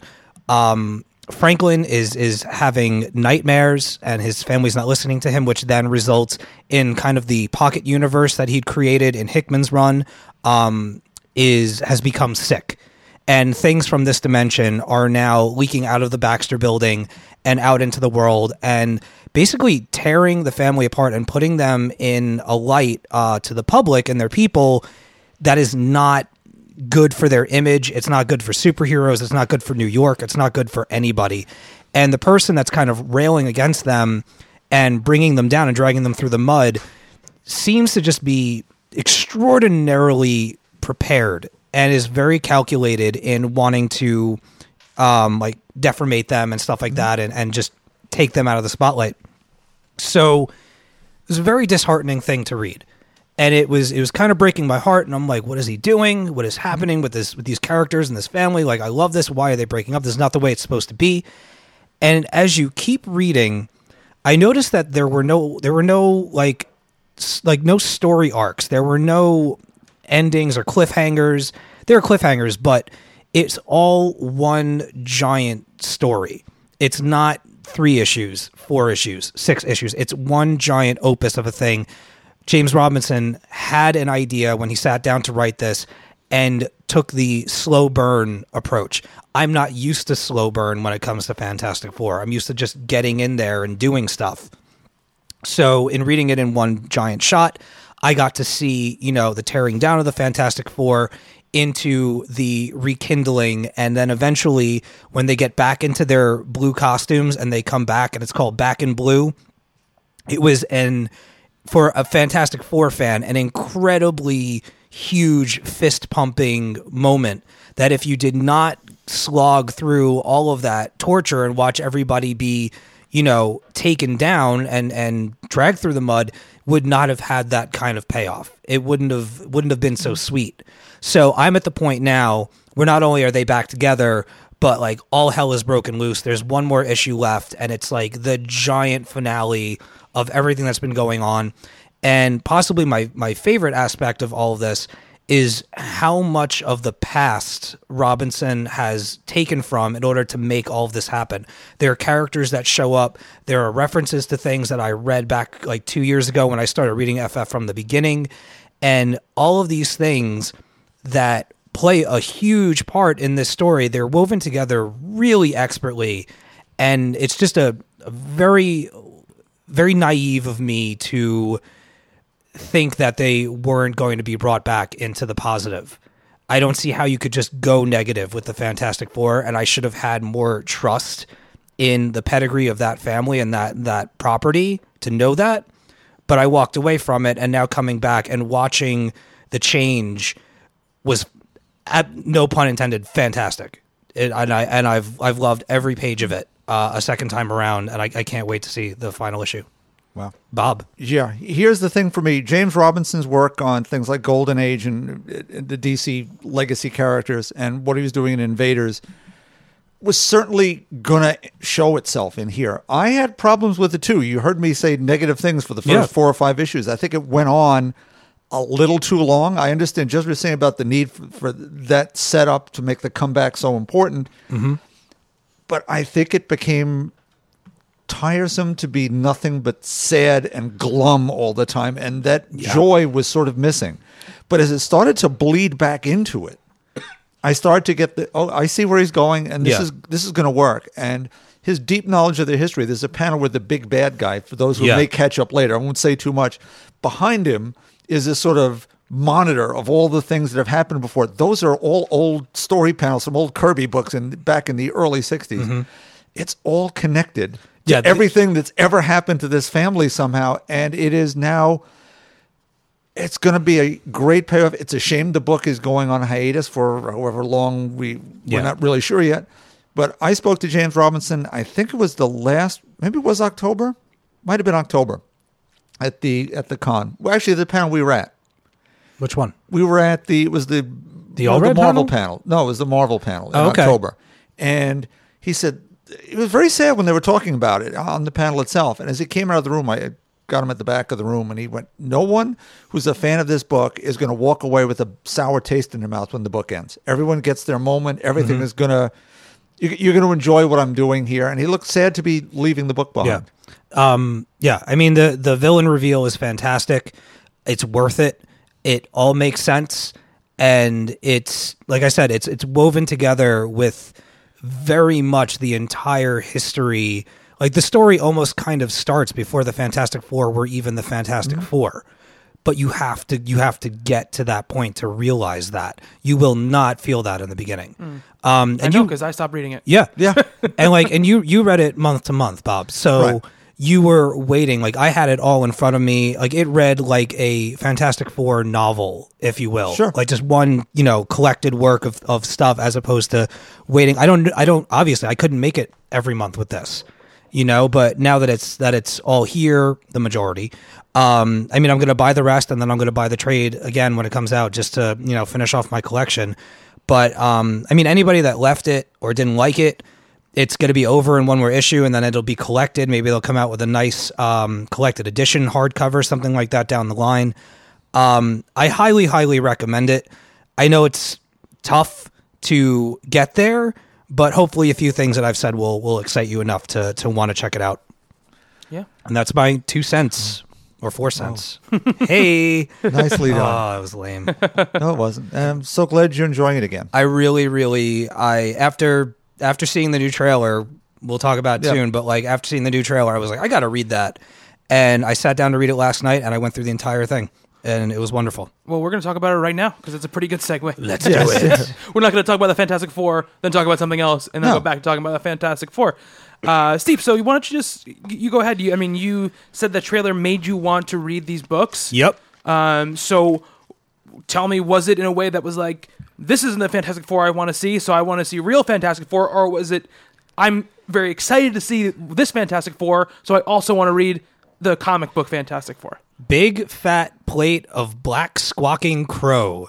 Okay. That's what I'll be eating when I talk about this trailer. I was not excited for what I had seen from this movie thus far. A lot of what was coming out from the cast and from the people making it was not exciting me. Just things about the costumes, things about the direction, some of the casting threw me a little bit, and just not instilled with confidence until the other day. A new trailer came out, and it had many things that I had been hoping for and looking for in the movie. There's a lot of, I'm going to use this word again, I talked about it earlier with the Ant-Man, but a lot of heart to it and a lot of that family sense that I was hoping for. It might not be family yet, but there seems to be a very deep friendship going on between the four. I thought each character had good moments in the trailer. Johnny was hilarious. There's a little moment between Sue and Reed that was really cute. There was somebody asked something about like what Reed is capable of or what he's doing with his knowledge, and he says, "I just want to fix my friends. Like I just want to help my friends." That was what I was looking for. The action sequences look really cool, and it was really nice to finally see the Thing in all of his CGI glory, which I did not know how that was going to work out. I didn't know what kind of art they were going to go with to mold him after and whatever. And I honestly think he looks fantastic for what that... Pun intended? Yeah! That time, no, but I'll take it. I've seen a lot of people grousing about the way that he looks, and I understand that some people are always going to have a problem with it. I just, as far as the Thing goes, in today's like movie market, he looks awesome. I don't know what else you would do to him to make him look any more like Ben Grimm. So, in the interest of that, I think he looks great. We got to see some of their powers. Sue was doing ridiculous things with her force fields, and that's what I wanted. Like that's what I want to see. I still don't know what it's going to be like. I don't know if I'm going to love it, but I am at least actually excited to see it now. Whereas before this, I was not. All right. So I'm going all positive today. Bob, counterpoint. Go for it, Bob. I can see the look on his face. Take me to school. There's nothing I saw in that trailer that said to me by tone or actions that this was the Fantastic Four. It might be a wonderful science fiction horror movie. The director has spoken of being a body horror film, akin to David Cronenberg, Videodrome or The Fly or something. And I get a lot of that sort of vibe to it. Look, Mark Miller has gotten his wish as the guy who's running the Fox end of things, as their sort of comic book guru guy, and he's putting his Fantastic Four on the screen, the ultimate Fantastic Four with a 20-something-year-old Reed Richards and all the rest of them. And, that's wonderful. For those people who want to watch that, great. There's nothing there to me that says that it's nothing but Mark Miller's and not Stan Lee's and Jack Kirby's, and that's the Fantastic Four for myself and everybody else. And the characters have the names and the powers of these people, but they don't strike me as those people I've known for 50-odd years. I mean, what was Victor Non-Doom? What is that whole thing about? Where he's got, like a plastic face mask on, or he's metal or whatever? Whatever he was wearing, it looked like it was digitized, and it was having some kind of like electrical current running through it on the front. And of course, the origins are melded together again. He's part of their team that goes off doing what they do. They're all working for Dr. Storm, who last I recall was not a mad scientist, but they're a surgeon. Yeah. I mean, as soon as he was labeled Blogger Doom, that just spelled disaster for that character. That they're really going to have to. But like, there's a shot of him in the trailer where he's kind of like walking up like a cliffside or something, or he's standing atop a rock, and the wind's blowing and the cape is blowing behind him, and it looks like Doctor Doom, and it looks cool. I'm somewhere kind of in between. I think both of you. There were things I thought looked cool. There are things I liked about it. There were little moments where I like had a smile on my face, or I thought that's nice, or that's cute, or that's fun. But for me, the movie, I don't know. It just isn't hitting like that chord for me. It's like there's something there independent for me of its relation to the comic books that just isn't quite hitting for me. I don't know what it is, but there's just something there. It's not Fantastic Four. But even I'm saying outside of that, Yeah. like just looking at it, thinking about it outside of being a Fantastic Four thing, there was stuff about it that I don't know. It just, and I can't point to anything that I was like, I didn't like that. But there was just something about the trailer overall that maybe it was just that kind of subconscious, like this isn't the Fantastic Four that I was looking for type of thing. But there was something about it that just didn't come me. I think that it looks like everybody, for the very few, little stuff, everybody is giving a good performance. I saw I didn't feel any false notes from anyone really in it. Yeah. I love Michael B. Jordan, so I'm excited to see him in anything. I think he's a fantastic actor. So, and he's very good at playing that type of character. So I think that he's going to be fantastic in it. Miles Teller is a very good actor. I mean, he's been in great stuff before. Kate Mara's been in great stuff before. Jamie Bell's been in great stuff before. I have no idea about the guy who's playing Doom, and I don't really know. What's going on with that there. For me, there are little things, and again, I haven't read Ultimate Fantastic Four, but you weren't the first one to say that. People have said it on Twitter as well, that it feels very much like that's what they're doing. And, the whole part about the and we talked about this with Gotham, right? The ultra tying in of origins. It's never something that I really love. It's a very movie thing to do. And I understand it, but I never really enjoy it as someone who enjoys the more kind of like naturalistic origins of things. So that I think was part of it for me. But yeah, Bob, I will agree. I think that it might be a very good science fiction action movie. It has all the markings of that, but I wanted a little bit. It doesn't look as dour as that first trailer. Definitely, definitely seems like there's at least some levity happening during this thing. But I would like it. It doesn't seem to be an adventure movie, and that's kind of what I was hoping for. But I'd like something that seemed like Guardians, the tone Right. of that, and it's just not here. Yeah. Here's a may not stun anybody. There's more chance of me spending money to see Batman versus Superman than me spending a dime to see this. Woof. all right, well, you got 3 differing opinions there. There you go. But I'm sure when we get commented on, it'll be like, how come you guys all hated Yes. Fantastic Yeah. Four trailer? Well, here's the thing. I mean, I've been burned by trailers before. I could be, today all like, yeah, man, and then Yeah. come back like, Oh yeah, let's be fair. We're reviewing a trailer here. Yeah. Like you can't review a movie off of a trailer, but people want to know what we thought of the trailer. So, You said you were really excited about it, man. Like, yeah, I know. all right, so let's move on. Bob. Speaking of dour, Yes. but anyway, the very, very delayed, and there's an explanation at the back of the book, and long awaited, however, Chilling Adventures of Sabrina, #2, with a couple of interesting cover choices. Roberto Aguirre Sacasa. Bob has multiple covers of something. No, that's No, it's issue number 1. one. That's issue 1. Oh, okay. I thought you had No, multiple covers. we have different covers. do, You've we got do. the Francesco Francavilla, and Yes, I've I got do. the Robert Hack cover with Madame Satan, who we'll talk about later. Ooh. She's an old character. Oh no, I have the Robert Hack cover. You have the Francesco. This is the Francavilla cover. Francesca? Oh, yes. Oh, yes, look at that. Yes, that's right. I should have thought of that before I said it. It made me go back and reread the first one because it's been so long. It's been a long that I time. just wanted to catch back up, and that was certainly not a chore Mm-hmm. to do.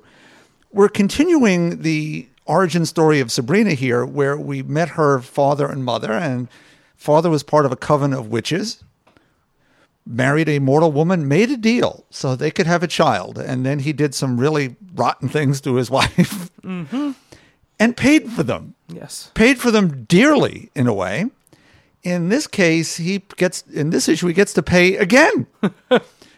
For those who did read the first one, a slight spoiler, he got basically turned into a tree. There are worse things than being turned into a tree in the Archie and Sabrina universe of Roberto Aguirre Sacasa.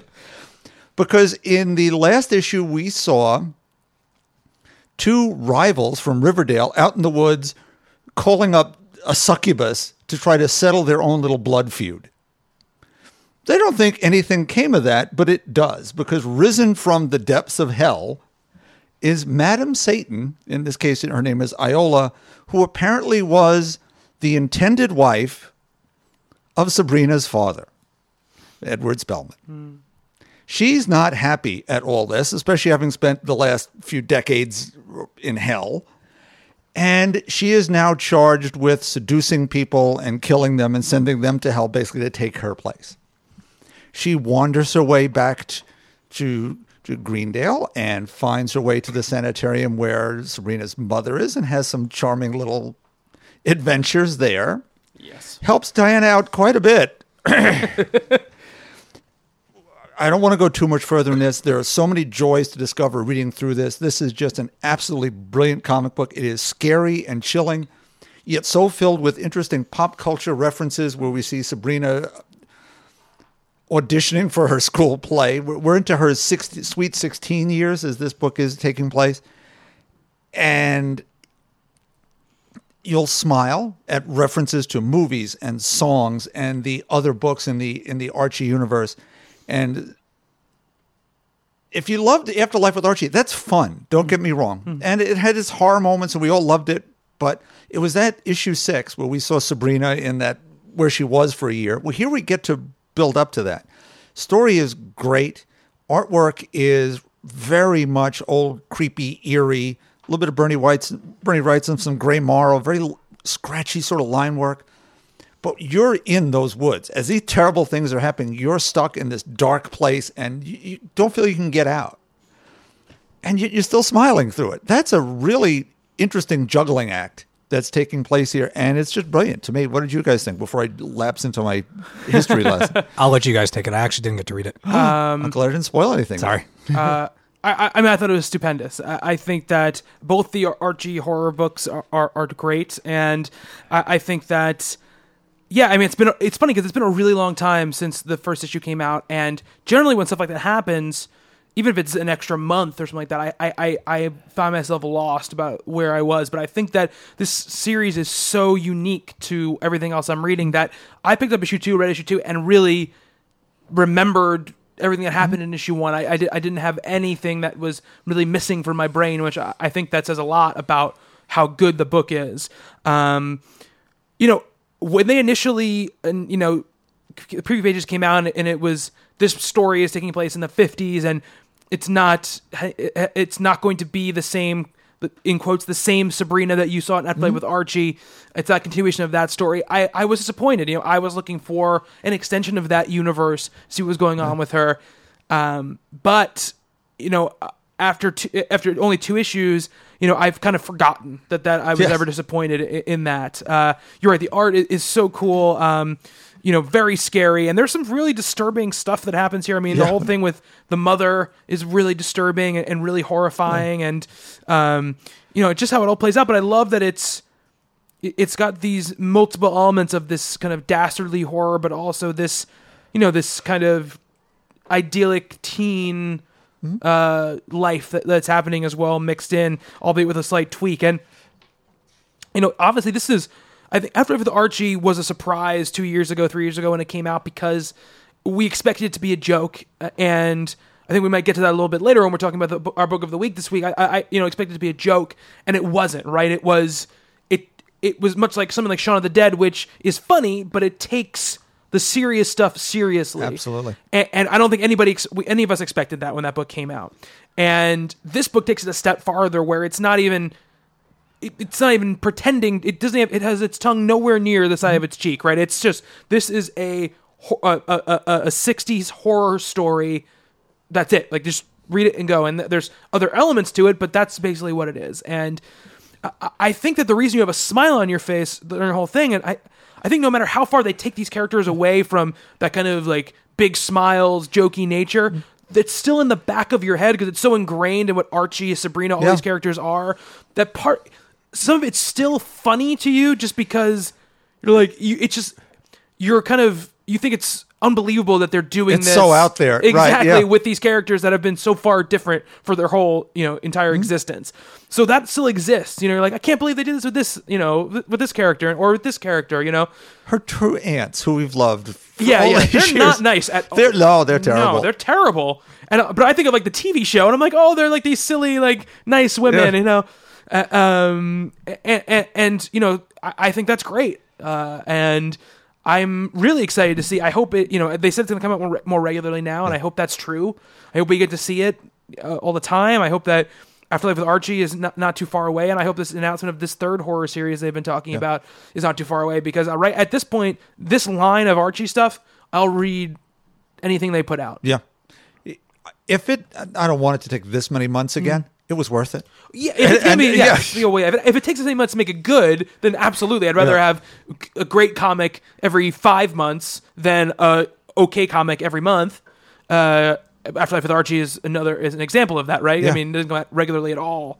So there's been 6 issues in like 3 years. So Remember Sandman? yeah, Is that still coming out? I don't know. I don't even know at this point. I don't even know what issue they were. So sad. It started so 4, so well. I think. Yeah, maybe. When it's collected, I'll read it, and it'll be Awesome. awesome. Yeah. Now, really quickly, Madam Satan, who's the character of Iola here, it's a really bizarre in-joke. It's a real Archie character from the 40s. She was in 6 or 7 issues of Pep Comics, and she was canceled to make room for Archie. That's awesome. So that the character is back, and I found a lovely website called Stupid Comics that actually reprinted this wonderful Madam Satan story. So if you go online to Stupid Comics, you can read about Madam Satan, and she's not a nice person there too. Look, and this is all very tongue in cheek, little commentary tracks, but there she is with her skull face and. Making people think that some poor sick woman is actually a vampire so she can steal her husband and send him to hell. It's books like this that created the Comics Code Authority is all I'm going to say. So, Madam Satan. Yes, but Chilling Adventures of Sabrina #2, great stuff. Awesome stuff. Really great stuff. In the next couple months, we're going to get that new Archie #1, the Mark Waid, Fiona Staples, Yep. and we'll. Oh my God. It's an exciting couple of months going on there. They're doing good stuff over there. All right, so my book of the week, Bloodshot Reborn #1, Jeff Lemire, Miko. I have no Swayan.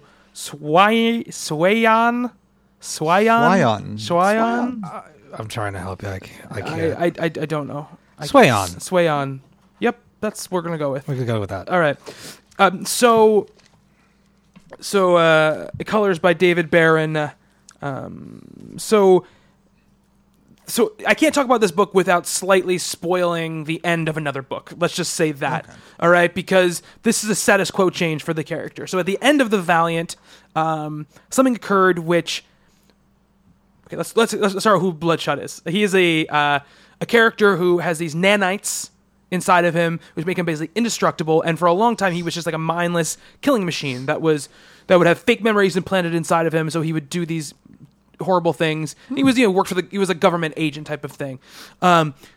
He got his memory back, so he was acting like a hero for a while, but he still had these nanites inside of him. He still was indestructible. He couldn't die, and he still wasn't full human. So at the end of the Valiant, something happens, and I won't spoil what happens completely, that heals him, and he gets the nanites sucked out of him. So he becomes a human being again, and he has a chance to start over and make a life.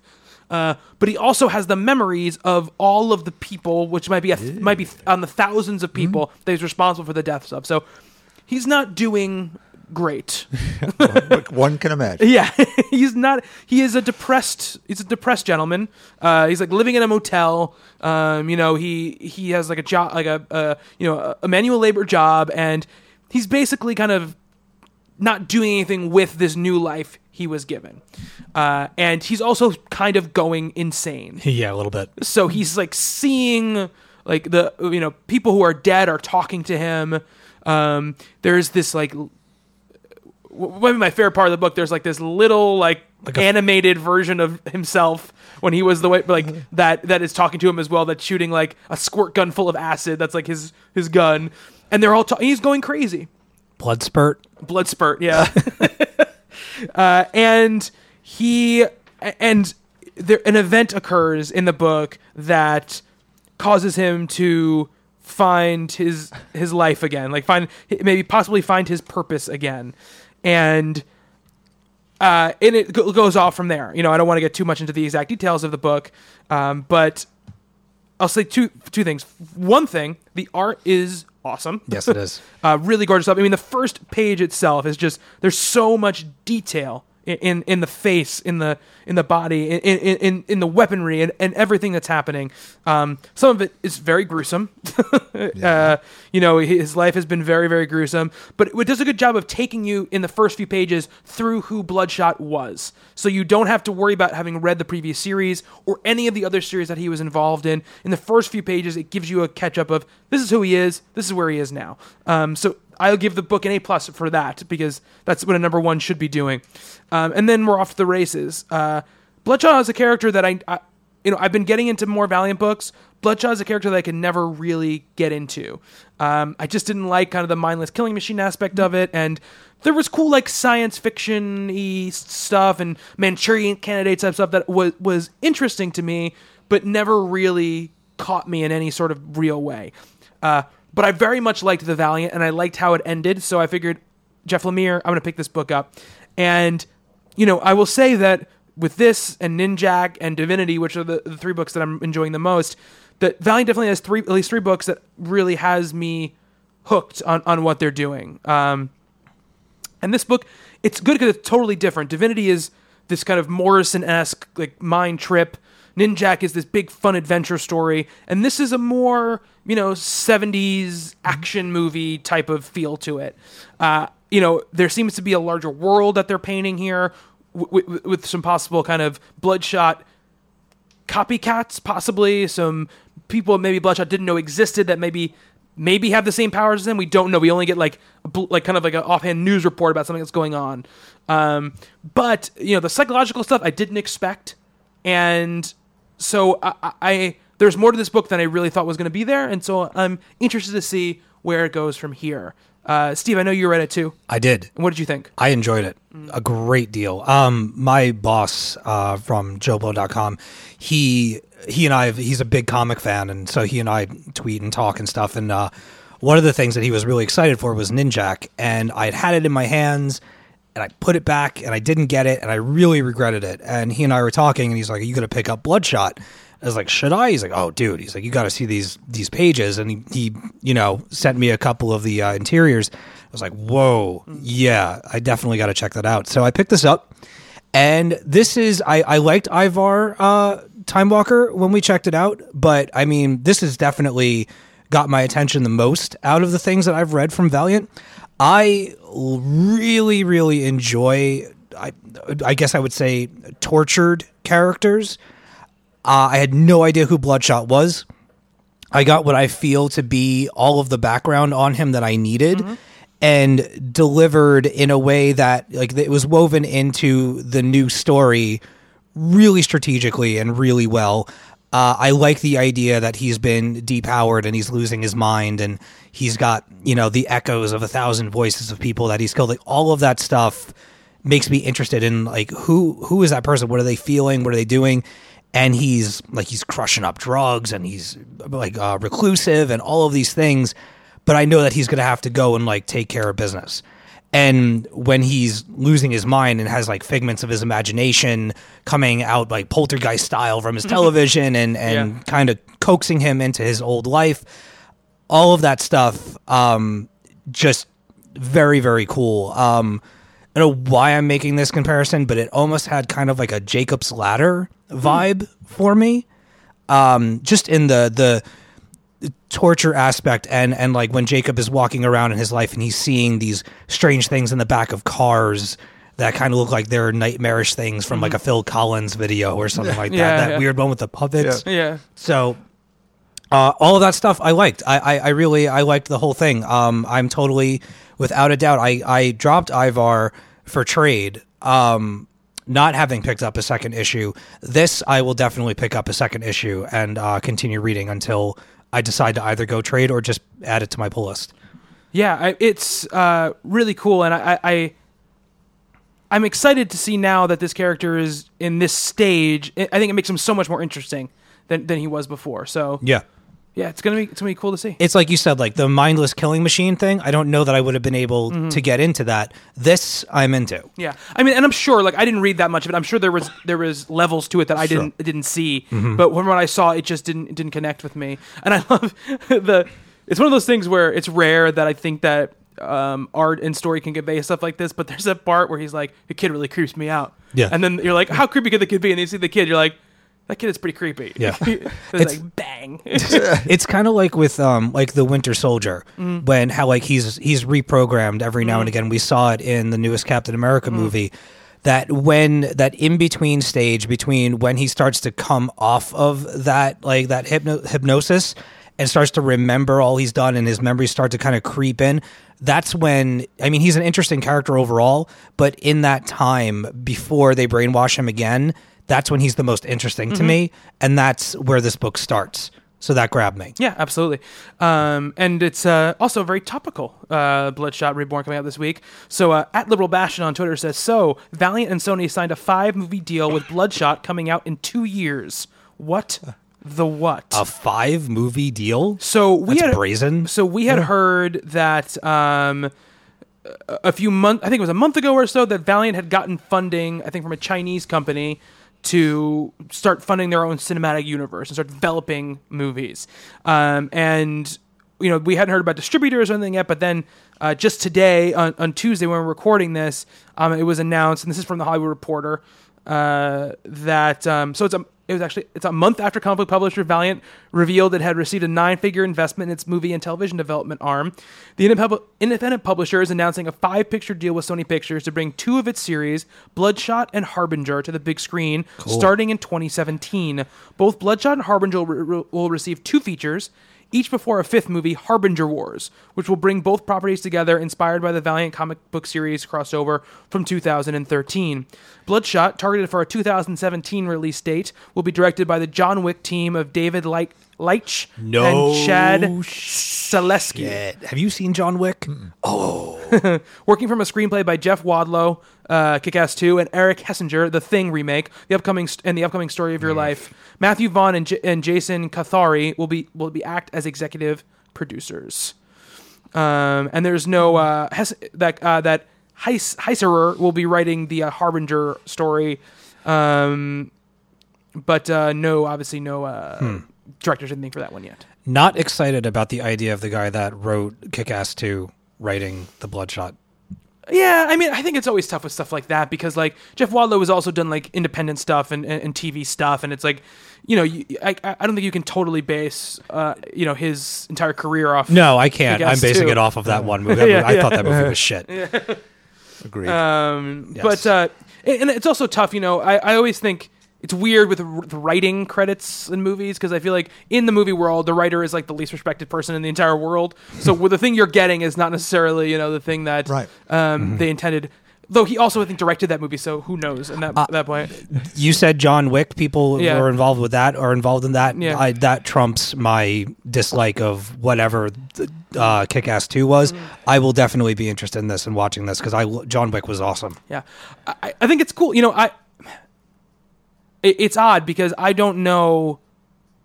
I think going after the John Wick directors is a good idea because I think obviously characters like Bloodshot, characters like the Harbinger property, these aren't things that people outside the comic book world are going to know really what they are. I mean, Valiant was a thing, and Bloodshot and Harbinger were things in the 90s, right? Yep. Is that when it Jim Yeah. Shooter? Yep.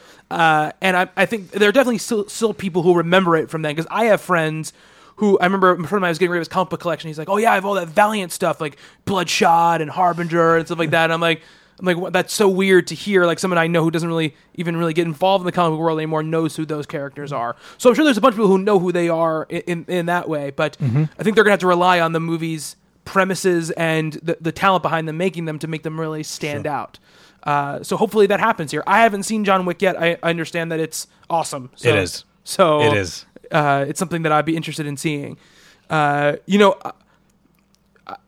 It's also interesting that Sony makes this deal, considering what happened with Spider-Man earlier in the year, and maybe trying to kind of enhance their franchise offering, they've gone to another comic book, outlet to help make the movies.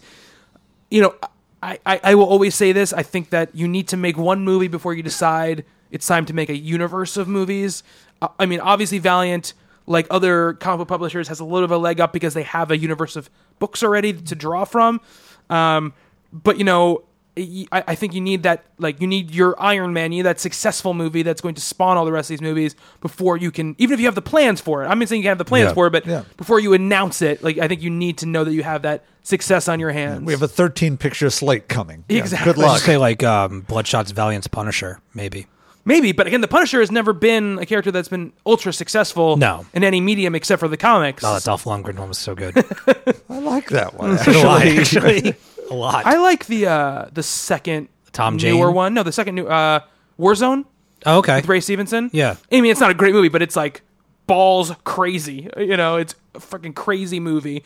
But I think honestly, I think they'll go from, if they're making a $100 million tentpole movie, it's going to be something a little more broad, I think, than a Punisher type thing. I think it's going to be a much more, maybe they'll go for a 70, I mean, with the John Wick guys, definitely some sort of death wishy 70s action movie kind of thing. Yeah. But I think it's going to be a little bit more mainstream. It's not going to be rated R, so I doubt it. Yeah. I mean, maybe that would make me more interested, actually, because I think that's a cool, ballsy thing to do. I had to use that word again. But yeah, I mean, I think, especially over the last couple months, reading the stuff and knowing the universe a little bit more, I think it could be good for a medium like movies. Mm-hmm. And I can only wonder what someone like Jim Shooter think about this. It's 20 years too soon is what he's going to think. Exactly. Yeah. It's crazy, or all the people who were starting with that company at that time, they were doing the thing that the Image guys and all, and now 20 years later, after the company was gone for however how many years, they come back, and then 2 years later, they've got this huge movie deal to make these movies. They were a thing when they were a thing. I'll give you that. Yeah, they were. It was a very kind of sharp rise and then a fast fall, yes. Right? But when it rose, it was books that came in giant albums where you'd make covers of trading cards. There was an Archer and Armstrong ale.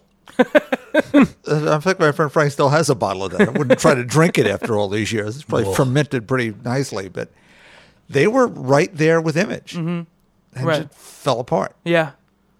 Yeah, it's crazy to think about, I guess there were a lot of companies popping up back then in that kind of... Oh, yeah. Yeah. No, look, you went through the Teenage Mutant Ninja Turtle phase where every indie publisher was going to have the next Kevin Eastman. Yeah. Well, not everyone did. Yeah.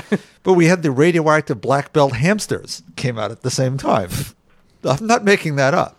I'm sure you're not. Yeah. And things got worse and worse and worse. And if those initial companies had real creators on real books, it turned into... You get this, Bobby, the worst of the independent film movement. Mm-hmm.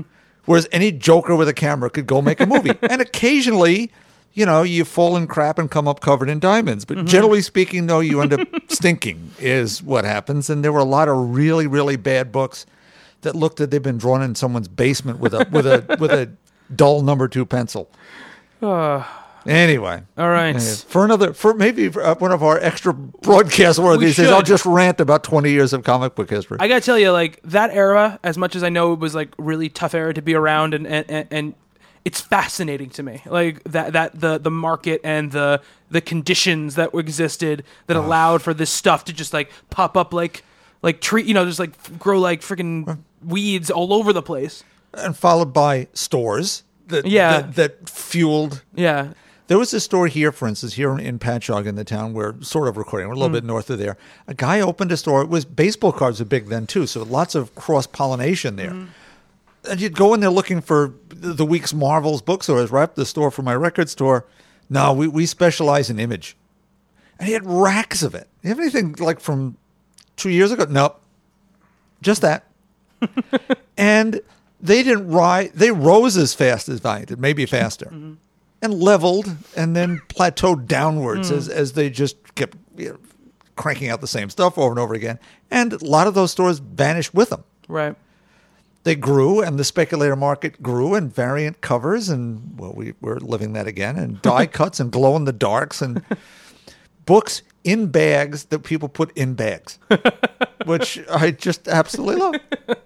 And now, go on eBay. They're all on eBay, and people are going to send their kids to college. Well, I hope you have like 4,000 copies of The Death of Superman that you can, don't mind selling for $10 each. Yeah. I think Rob has like 15 Death of Superman full collections. Oh, I'm sure. In the store.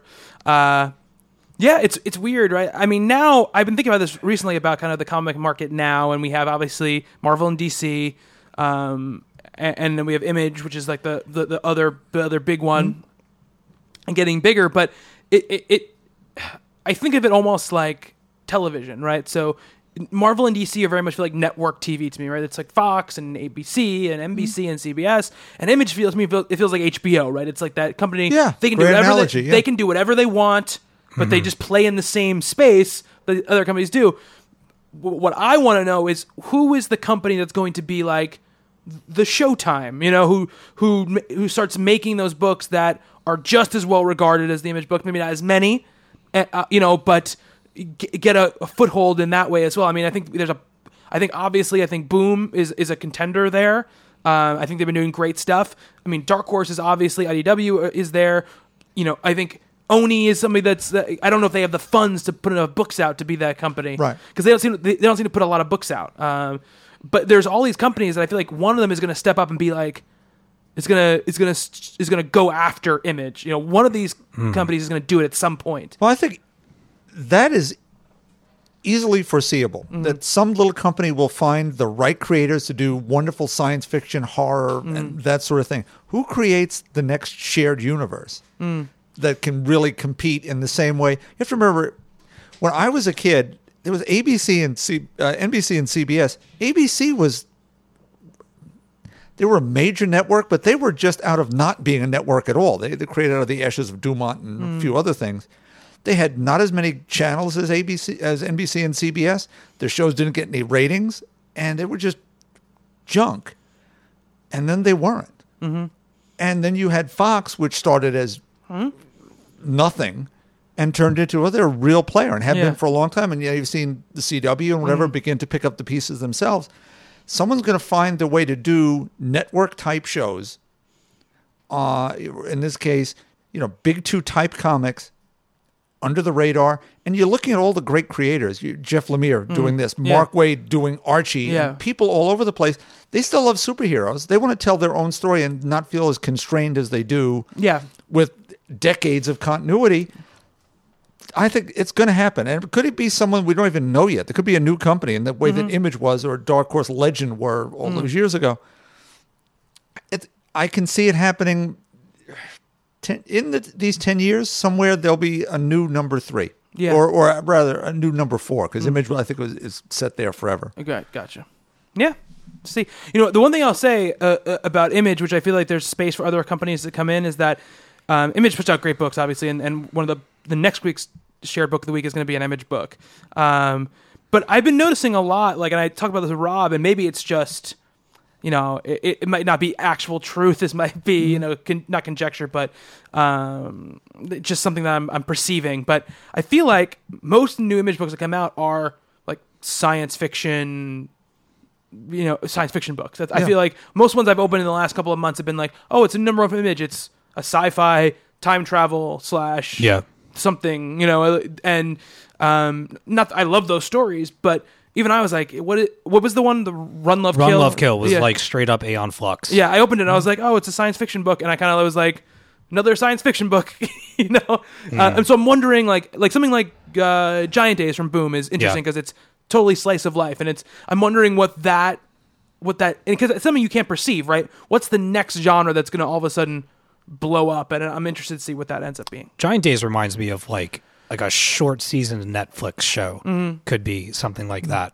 Cool. Yep. All right, Steve. Your assignment was Archie versus Predator #1. It was. Why don't you tell us a little bit about this book? All right. Well, it was. Let's go through the... The title is, Barry's the lead, obviously. Archie versus Predator, #1 of 4. Script by Alex DeCamp. Pencils, Fernando Ruiz? Ruiz. Yes. Ruiz? Ruiz. And inks by Rich Koslowski. Colors by Jason Millet. Is the T silent? Probably. Probably. One T. Yes. Somebody will yell at me. And Millet. John Workman for Filet. letters. Millet. Hello. All right, so here's the deal. The Archie gang from Riverdale it's vacation time from school. Everybody's off doing their thing. And they've kind of done the same thing vacation after vacation, whether it be camping or tubing, and they're getting a little bored. And so it turns out that, oh my God, I want to call him, I can only call him Juggy now. What the hell? Jughead. Jughead, thank you. Holy, sorry. Jughead goes and wins a luxury beach vacation courtesy of Tato Chips and can magically bring like 11 people on this thing that he won out of a bag of potato chips. All the graduating class of Riverdale Right? High gets to go. Right? Like you win a trip for you and all of your friends. So Betty, Veronica, Archie, Jughead, and several of their classmates go to this kind of Caribbean island for a vacation. And it turns out that one of their friends is a stargazer. And he goes to his hut and he's all excited. And he looks up into the sky and he sees kind of like a green shooting star, which happens to be the vessel that transports the predators, I'm assuming, to their kind of their hunting grounds, like their graduation hunting grounds. All the predators have to hunt the game of humans and bring back the skulls and prove themselves before they can move up in rank in the predator hierarchy of hunters and whatever. And so they've chosen Archie and their friends as their targets. And I gotta say, I assigned this book jumping off of what I know from Afterlife with Archie and from Sabrina, thinking that I did not see any of the interiors, I didn't see any of the art, thinking that this was going to be like a Francavilla horror style, dark, bloody thing. And it is completely the opposite of that. It is very much in the vein of like mainline Archie with like, Jeepers and Gee Willikers and, ice cream sundaes and all of that stuff. And nobody drinks alcohol and, they want shakes while they're away on their vacation and stuff.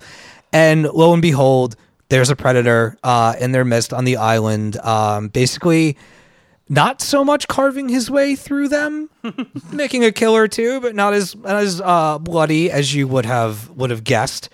But that's the setup for it. It's pretty much cut and dry, Archie versus Predator, and there's a little bit of a hook towards the end that I will not spoil. But okay, so that's the deal with what it is. As far as my impressions go, it was fun. It was not what I expected it to be. It was not what I was hoping for. But I still had a good time with it. And I think a lot of that stems from my not having an exposure to the Archie universe. I've never read like a straight up like do-gooder Archie book before. And so it was really kind of funny and interesting to me to open up this book and be like, oh God, like everybody's going to kill me. Like it's going to be, old school Archie, but let's go and check it out.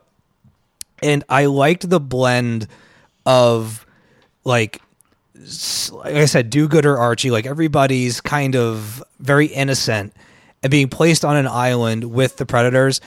I would have liked more from the predator angle, but in, horror movie fashion, this is only a 4-issue run. The first 15 minutes to a half hour is always introducing your players and introducing your victims. That's what they do. So the fact that we didn't get very much predator, I'm willing to forgive that. For the sake of my kind of being introduced to the way that Archie is written in this way, the fact that the predator is there is just a cherry on top of the sundae for me. I was hoping for more, but I got a good couple of laughs out of it. And you know what? It's something different. It's something that I'm not reading elsewhere. So I enjoyed it. Anybody else? Well, we don't have Stephanie here, but I did read Archie when I was a kid, which is, some half a century ago. And Alex DeCampi really does capture those characters and their interaction. Well, you get the Betty and Veronica rivalry still going on to the point that, poor Betty gets a broken nose in this case from a waylaid pocketbook, I believe it is. Reggie being in typical self mooses around and so on. Jughead's acting like Jughead. Really well done. The art really captures what the feel of those old books are. John Goldwater way back, and Dan DeCarlo certainly.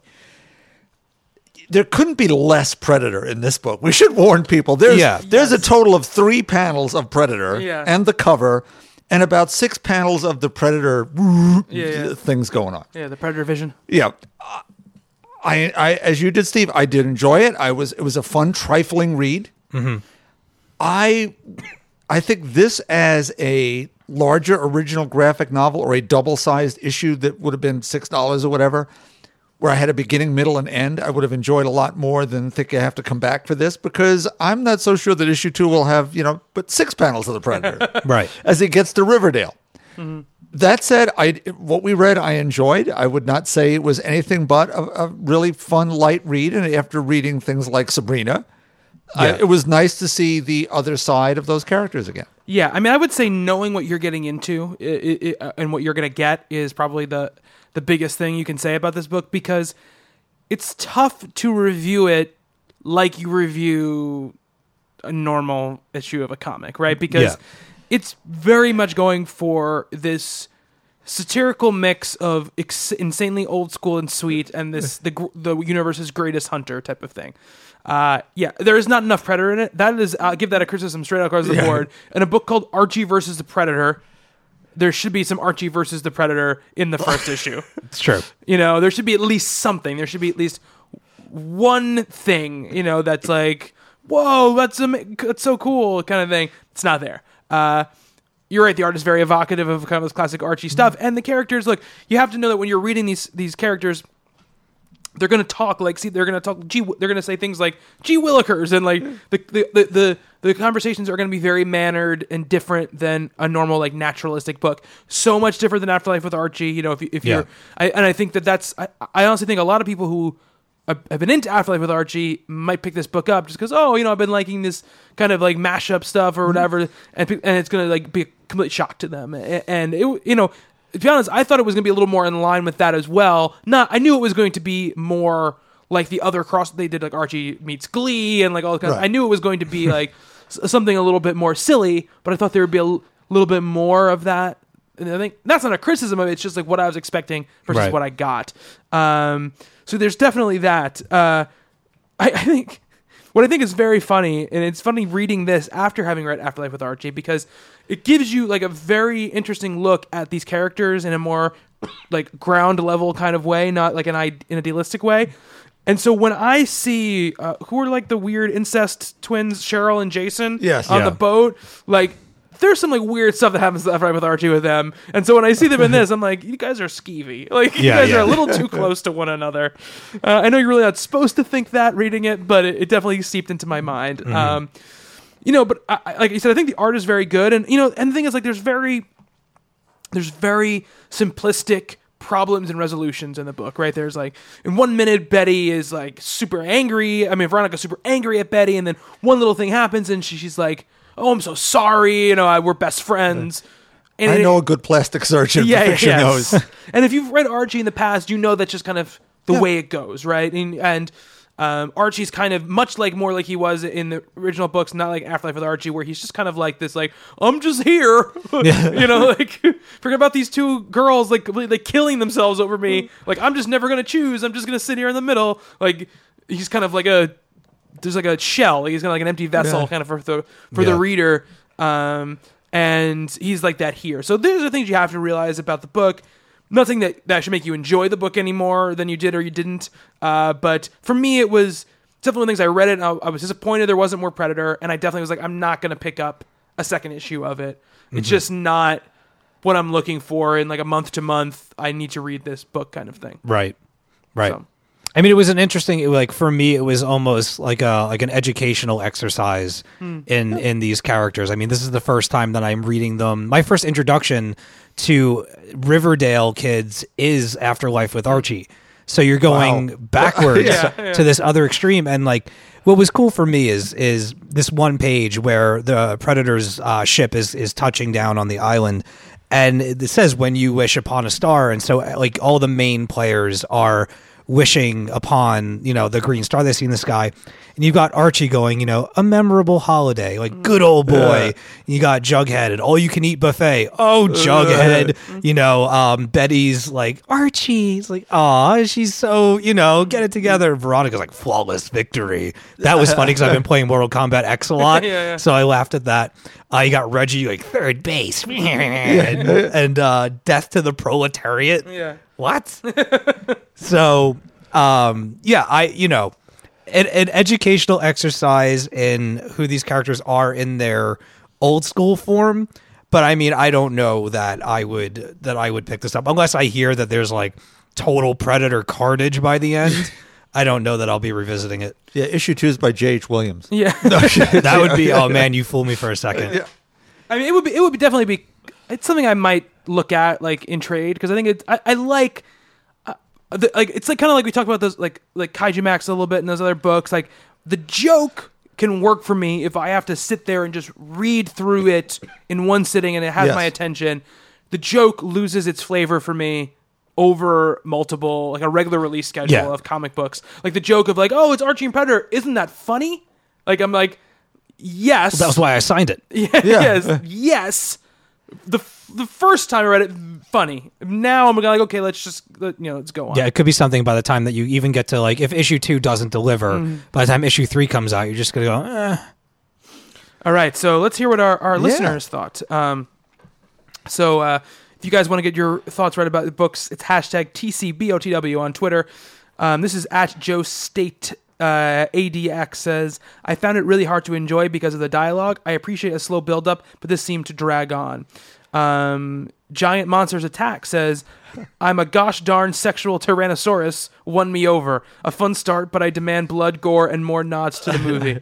That was one of the lines from the book. Not Giant Monsters Attack wasn't saying that they were a gosh darn sexual Tyrannosaurus. No, that's Jesse Ventura from the original. It's just a great line. So AVP was not. So it's. I love it. The AVP. The initial AVP. This is from Saint McCassell. AVP was good, not great. Typical Archie fare, but a lack of Predator. Oh my goodness, we got a new tweet. I think so. Love Sabrina. Oh yeah, we didn't talk about this. The 1-page backup, the Sabrina meets Hellboy thing. That was good. Was awesome. That was almost worth the entire price of the book. Loved Sabrina Hellboy though. Jughead. He wrote hashtag Jughead's got jokes. At Chris Fabulous says, I don't know, man. I didn't like it or dislike it. It does look like it will deliver on what it's promised in the title. This is from at Just Drew VG. The cast's blissful ignorance to the violence despite raining blood was hilarious. Lots of fun. Archie v Predator, Dawn of Ignorance. Tim Vargulish says, not as much Predator as I'd like, but had a really fun classic Archie vibe to it. And that was it. Liberal Bashan says, read Archie versus Predator, sort of meh, not really my thing. And that just came in 1 minute ago, so you just got it in underneath the wire, Mike. Just underneath the wire on that one. It did send me back to watch Predator, I can tell you that. Oh man, I love that movie. That's definitely one of my favorite If it bleeds, action we can kill movies it. ever. It was one of those movies like my uncle used to babysit me, and he would always put on movies that I really wasn't supposed to see, like all these R-rated action movies, and that was one of them. And I just fell in love with that movie. I was too young to watch a movie like Bullet and enjoy it at all. I was like, this is boring. It's just a car. There's no Who cares? monsters. Yeah. He's like, yeah, but look at this car chase. I'm like, okay. Just a guy. I'm assigning the TCBOTW for this coming week, and it's going to be Kaptara #1, story by Chip Zdarsky, art by Kagan McLeod. And this is the description for everybody out there. That's awesome. A space expedition goes horribly wrong, because if it didn't, there would be no story.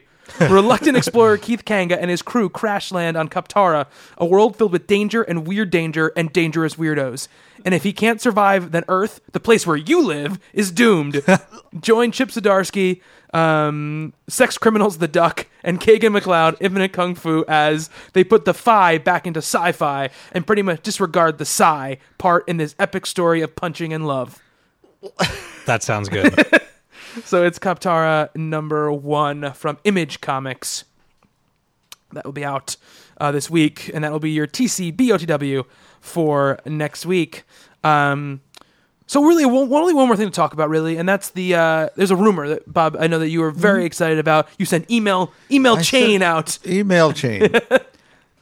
Apparently, flying around the internet where these things go, but I actually got it by someone sent me the emails. Carolyn Coca sent me the email.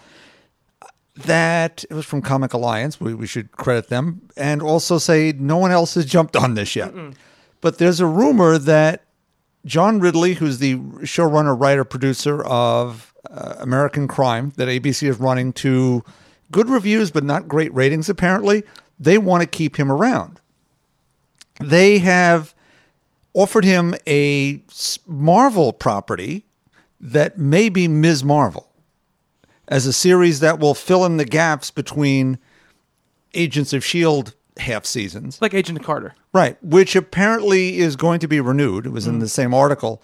So there may be Marvel on ABC the entire year. And the other rumor that goes with it is, how do you sort this out without Carol Danvers being involved? Where does the Ms. Marvel come in? They were sort of describing in this article as a slow build, a young girl in Jersey City getting powers, and then eventually we bring Carol into this So at leading some point. into Captain Marvel. Yes. Ooh. So I am very excited about how all this sort of works. And when you add that they've signed writers for Captain Marvel, Nicole Perlman and I'm looking for the name because I forgot. Rachel LaFleur. Is that true? No. Okay. It's close, though. I'm in the ballpark. It may not be LaFleur. That's right, it's pronounced that way, but I'm going to go with that for now. But the ABC is willing to flesh out their Marvel universe, too. I find fascinating, and this is, wow, yeah, female-led character on television. You know, when we've now done Supergirl, we did Agent Carter, we did Witchblade years ago, and we did, Linda Carter's Wonder Woman, Birds of Prey. But in this modern incarnation of this, to take that character, someone who is an other, we've got a representation for a minority and for people from Jersey City. Sorry, Joey. So we've got all sorts of stuff going on there, and I'm pleased as punch if this comes true. Meg Lefauve. See, I was close. She is Rachel LaFleur is not that far off. She wrote Inside Out, the Pixar movie that's coming out. I cannot wait to see that movie. So, there's a couple rumors floating around. There's the rumor that there's going to be an Agent of S.H.I.E.L.D. spinoff that Bobby Morse will be the lead of. That's a rumor that's going around. Then there's this Ms. Marvel rumor that popped up. I'm sorry, what is the writer's name again that they want to keep? John Ridley. John Ridley. He wrote 12 Years a Slave. Yes. Yeah, he's an Oscar-winning writer. That he's going to be working on a project for ABC, a Marvel project. I think the Ms. Marvel thing is a stretch, especially because of the Carol Danvers thing. I just don't look. I think they want to strike when the iron's hot, so I think it's very possible they're talking about it. I think it's tough to do that story, and then, what do you call it? Do you call it Kamala Khan? Because if you call it Ms. Marvel, she can't be called Ms. Marvel until there's a Captain Marvel. I don't think. I think the John Ridley thing is much more. It seems much more likely that he is working on. They haven't mentioned. I don't think they've announced a showrunner for Luke Cage yet. Haven't they spoken about someone? They don't have a staff for it yet. I don't think. I could be totally wrong. I thought there was a story out a couple of weeks ago where they were. Okay, maybe they do. But towards somebody. But it seems more likely to me than Ms. Marvel, a project that we haven't heard of. I would love that to be true. I think that they've obviously seeded it in Agents of S.H.I.E.L.D. because they were doing Inhuman stuff. So that exists and it's there and you're able to do it. I just don't know how you do a season or even 6-8 episodes like Agent Carter without giving her how does that origin work out? I know they said that maybe she's just obsessed with superheroes in general, and then maybe Captain Marvel when she comes aboard. But they're talking Captain Marvel is not for 3 years, so I don't know how that and they've works. said they don't want to. unleash that character on the comic book movie world until they can do a full origin. They don't want Yeah. to do a little bit and piece there of Carol. Yeah. So how can you have a legacy character before you have the? Yes, character. well, look what happened with them with Ant-Man and Ultron and how they true. had It's to true. finagle themselves back around to that. Yeah. Only because of all the inhuman things that are happening and what we saw happen with Sky's character becoming an inhuman, and we're heading in that full-blown direction. Yes. The way the show has been running. It's all possible that, just as you're saying, we've got this character that right now has commanded the attention of a lot of non-comic book readers that may bring eyes to this show that wouldn't ordinarily. If you wait 3 years for that to happen, can the show be called Ms. Marvel because someone names her that and we go with it and we come back around? Yeah, it's possible. I'd rather see it the other way. Yeah. Certainly. Yeah.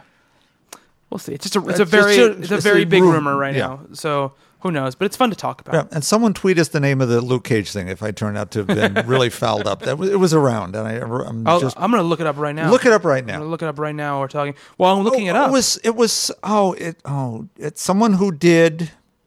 No, don't remember. Forget it. I need to be drinking instead of drinking Coca-Cola. I remember it, but I don't. By looking it up, what? I'm looking up who the show. Oh, there it is. It happened just a few weeks ago. The Netflix Luke Cage series gets a showrunner. Cheo Hodori Coker will also write the first 2 episodes. Almost Human and Ray Donovan, co-executive producer. Cheo Hodori Coker as the showrunner for the upcoming Luke Cage series. Almost Human was so good, and they canceled it. Almost Human was good. Ray Donovan's also good. It's a Showtime show. So let's talk about what we're excited for that's coming out this week. Oh, I knew you were going to ask me. I'm totally unprepared. Let me ask Bob. Good. Oh, you better really be quick, Steve, because in my 55 odd years of reading comic books actively, I'm buying 1 book this year. It's the lowest total for a week I have ever achieved. This is not a good thing. We should just buy Kaptara then, because it'll be... Yeah, I'm getting Squirrel Girl number 4 with the wonderful Galactus cover, and that's it. Wow. I'm sad. I don't have a whole lot to talk about next week, so we'll see what happens when I go I'm sure back. You'll go into the archive. archives. Yeah. Well, I've held off on reading Volume 2 of Bandette just on that basis. Did you manage to get your hands on that? Yeah, The hardcover? yeah. Damn you. I tried to get it the other day, and they did not have it. I was very disappointed. I cried. Frankenstein Underground number 2, Mike Mignola in the Hellboy universe. That's coming out this week. I'm excited about that. There's a couple of Convergence tie-ins that I'm excited for. The Adventures of Superman, the Hawkman book, New Teen Titans, which is Marv Wolfman and Nicholas Scott. I'm very interested in that. And The Flash as well. I'm also excited for. So those are the books there I'm excited for. I'm trying to see. I mean, obviously Kaptara, which is I'm very psyched about. Empire Uprising, which is a Barry Kitson, Mark Waid web comic they did for Thrillbent that's not collected, and it's coming up from IDW monthly. So I think that's going to be cool. Always up for some Mark Waid stuff. Yeah, I mean, Steve, I bet you're excited about Deadly Class. Yeah, that's actually, Deadly Class, Squirrel Girl number 4, and there's a little book coming out called Uncle Scrooge number 1. Mm-hmm. I don't know that I'm interested in it, but it is coming out. That's really, I looked at this week's list, and it's very slim for me. I might check out Infinite Loop. Yeah, it looks cool. That Kaptara book that you signed was not on my radar until you mentioned it, but now I'm totally psyched for it. My girlfriend just won her first hockey game. Nice. Oh man, she's gonna be psyched. I've been reading, like, the only Convergence thing that I read from this past week was the Catwoman one. That was actually quite good, but I'm not following that event like I thought I would. I was very disappointed in the 0 and 1 issue. And I just don't have the money to invest in something out of curiosity or wanting to stay in the loop. I'd rather read it when it's done, if that. But yeah, I don't know. This might end up being a very light week for me as well, which is all right because I've been digging into some other stuff that I've been meaning to read, and that's been a lot of fun. Yeah. Invisible Republic #2 is coming out, and I'm very excited about that. I loved that book last week and last month. And 2 Valiant books. Ninjak #2 comes out, and Divinity #3 is out. If I can find the reprint of one of Ninjak, I would grab it and then grab Ninjak 2 and dive into that as well. All right. Cool. Yeah, that's what I'm excited for. We had one question I wanted to get to really quickly here.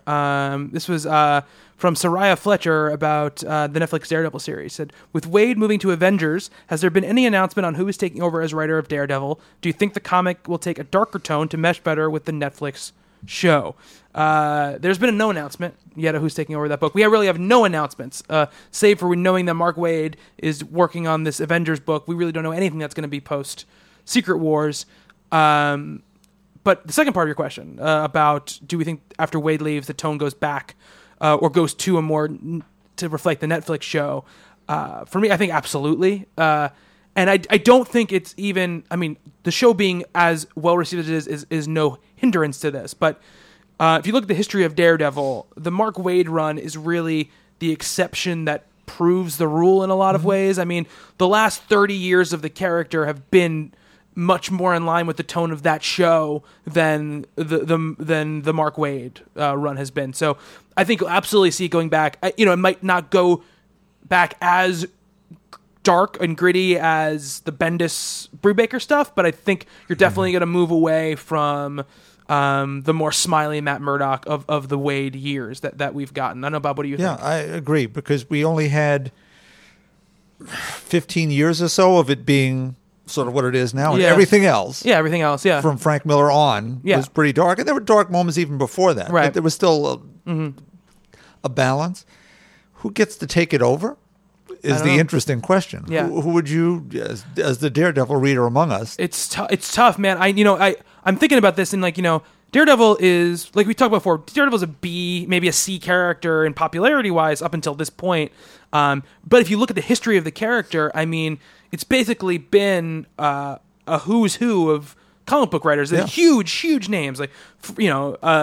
Obviously Stan Lee creates the character, but you've got, did Roy Thomas work on the book? Yeah, sure. Roy Thomas? Everywhere. So, Right. We got Frank Miller, you've got Denny O'Neil, you've got Quesada, you've got Brian Michael Bendis, you've got Ed Brubaker, you've got Mark Waid. These are giants in the comic book world. So it's going to be somebody of note. It's not going to be a throwaway book.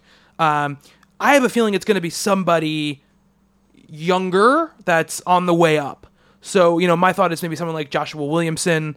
Someone like that, someone who has a lot of cachet right now, who maybe isn't huge in the big two yet. I think Lemire's also a possibility. He seems like he's kind of part of the Marvel gang now. He's writing Hawkeye. He was at the retreat this past week. So I think you'll see him doing more stuff for them. So I think it's possible, and I think that he's already shown, if you read his Green Arrow stuff from DC, that he's able to work in that world. That's an interesting choice. Very well. So, and honestly, I think that if he reteams, I don't know, if he reteams with who he did Green Arrow with, which is Andrea Sorrentino, who's now Marvel exclusive.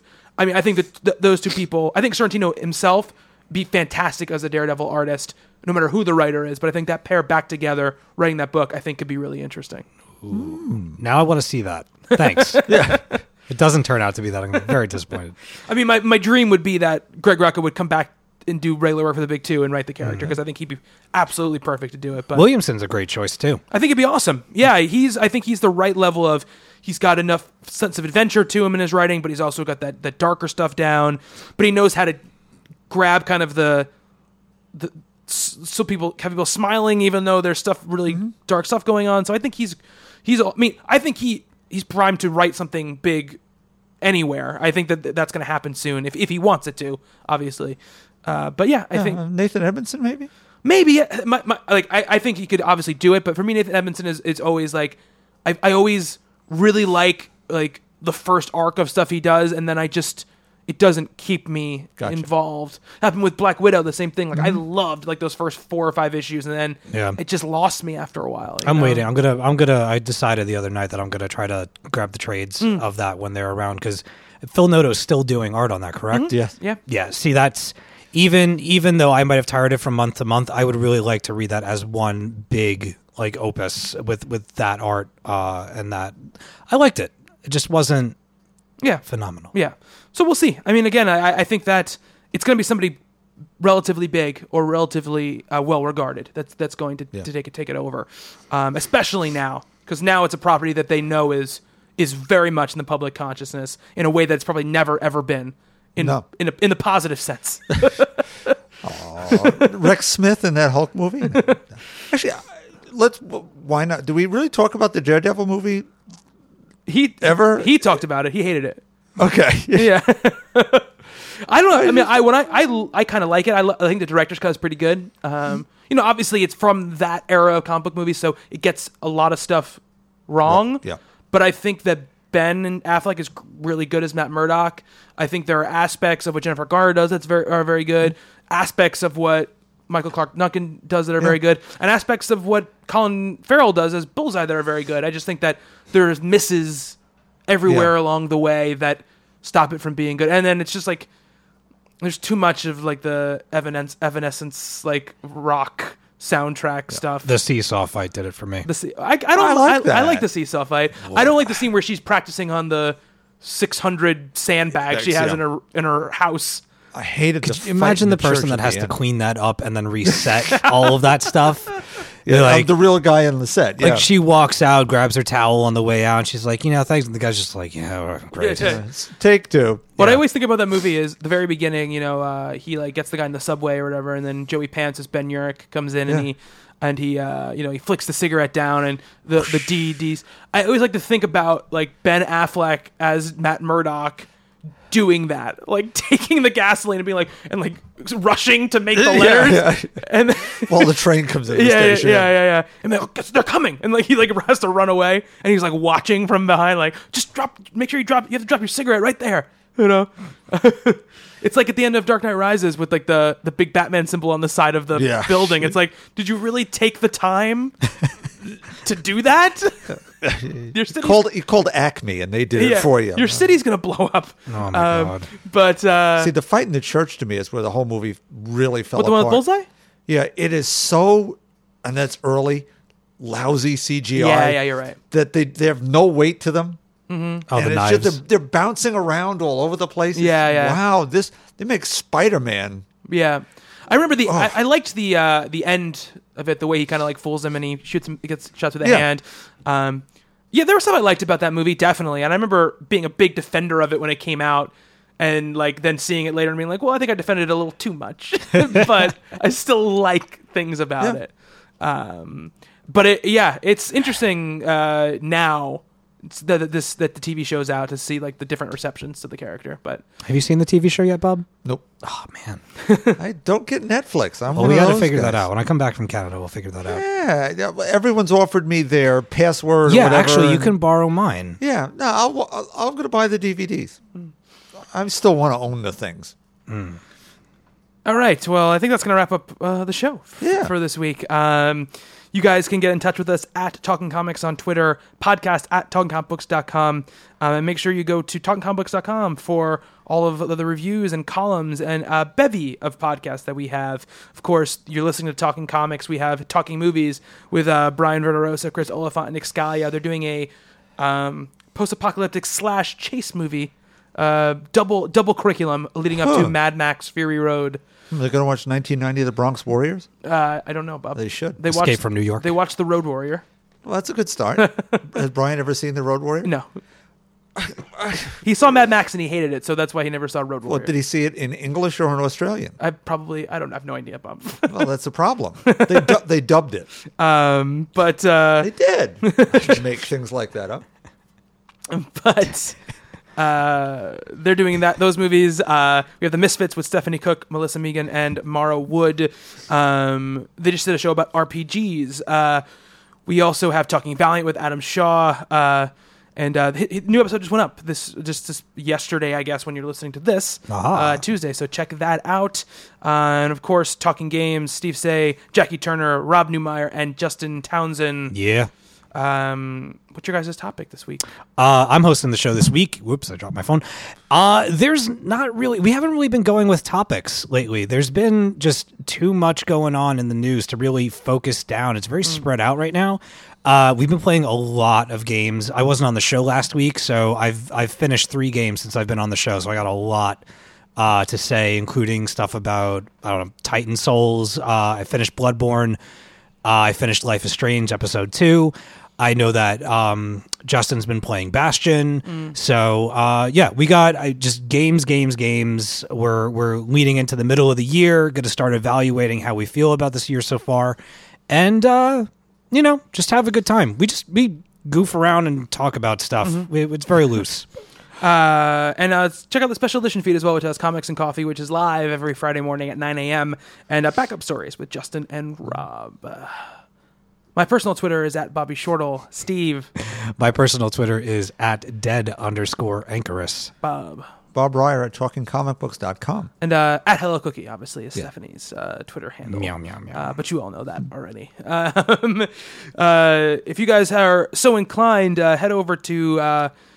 click on the Become a Patron button on a Talking Comics website and check out our Patreon offerings. We have doing exclusive podcast for Patreon members. I do these little behind the scene videos every week, or try to do them every week. Every time we come up with I come up with a kind of like offbeat idea that's not really right for this show, I record it and we put it up for the Patreon members. So Brian and I did like the day of the Star Wars trailer, like on the way home. I had like this call recorder app and we like talked about the Star Wars trailer and we put it up. We played the movie game one time, so stuff like that. That will go up there. So that's interesting to you guys. Check that out, and give whatever you can if you can. And also, if you're interested in any of the merch, there's a shop tab on TalkingComicBooks.com as well. We sell shirts, sweaters. There's some mugs up there, iPhone cases, stuff like that. So if you guys are interested, check it out and see if it's something that you would like to have. And if you guys get shirts or any of the merch, make sure you take some pictures of them and tweet them at us so we know that you got them. But that's going to do it for the Talking Comics podcast. I'm not sure what we're doing next week, but obviously in 2 weeks, it's Avengers Age of Ultron. Time. Yeah, Avengers Age of Ultron time. So we'll make sure to talk about that. Bob and I, much like the first Avengers movie, are going to see it together, but much earlier than... A whole 4 hours earlier than the last time we saw it together. It was tough. It was tough. But we did get a nice poster. We did. We got a nice poster. It was worth it. Yeah. It's totally worth it. That's going to do it for this week's show. So for Steve. See you next week. And Bob. Get home safe, Steph. I have been Bobby. Until next time on Talking Comics, to be continued.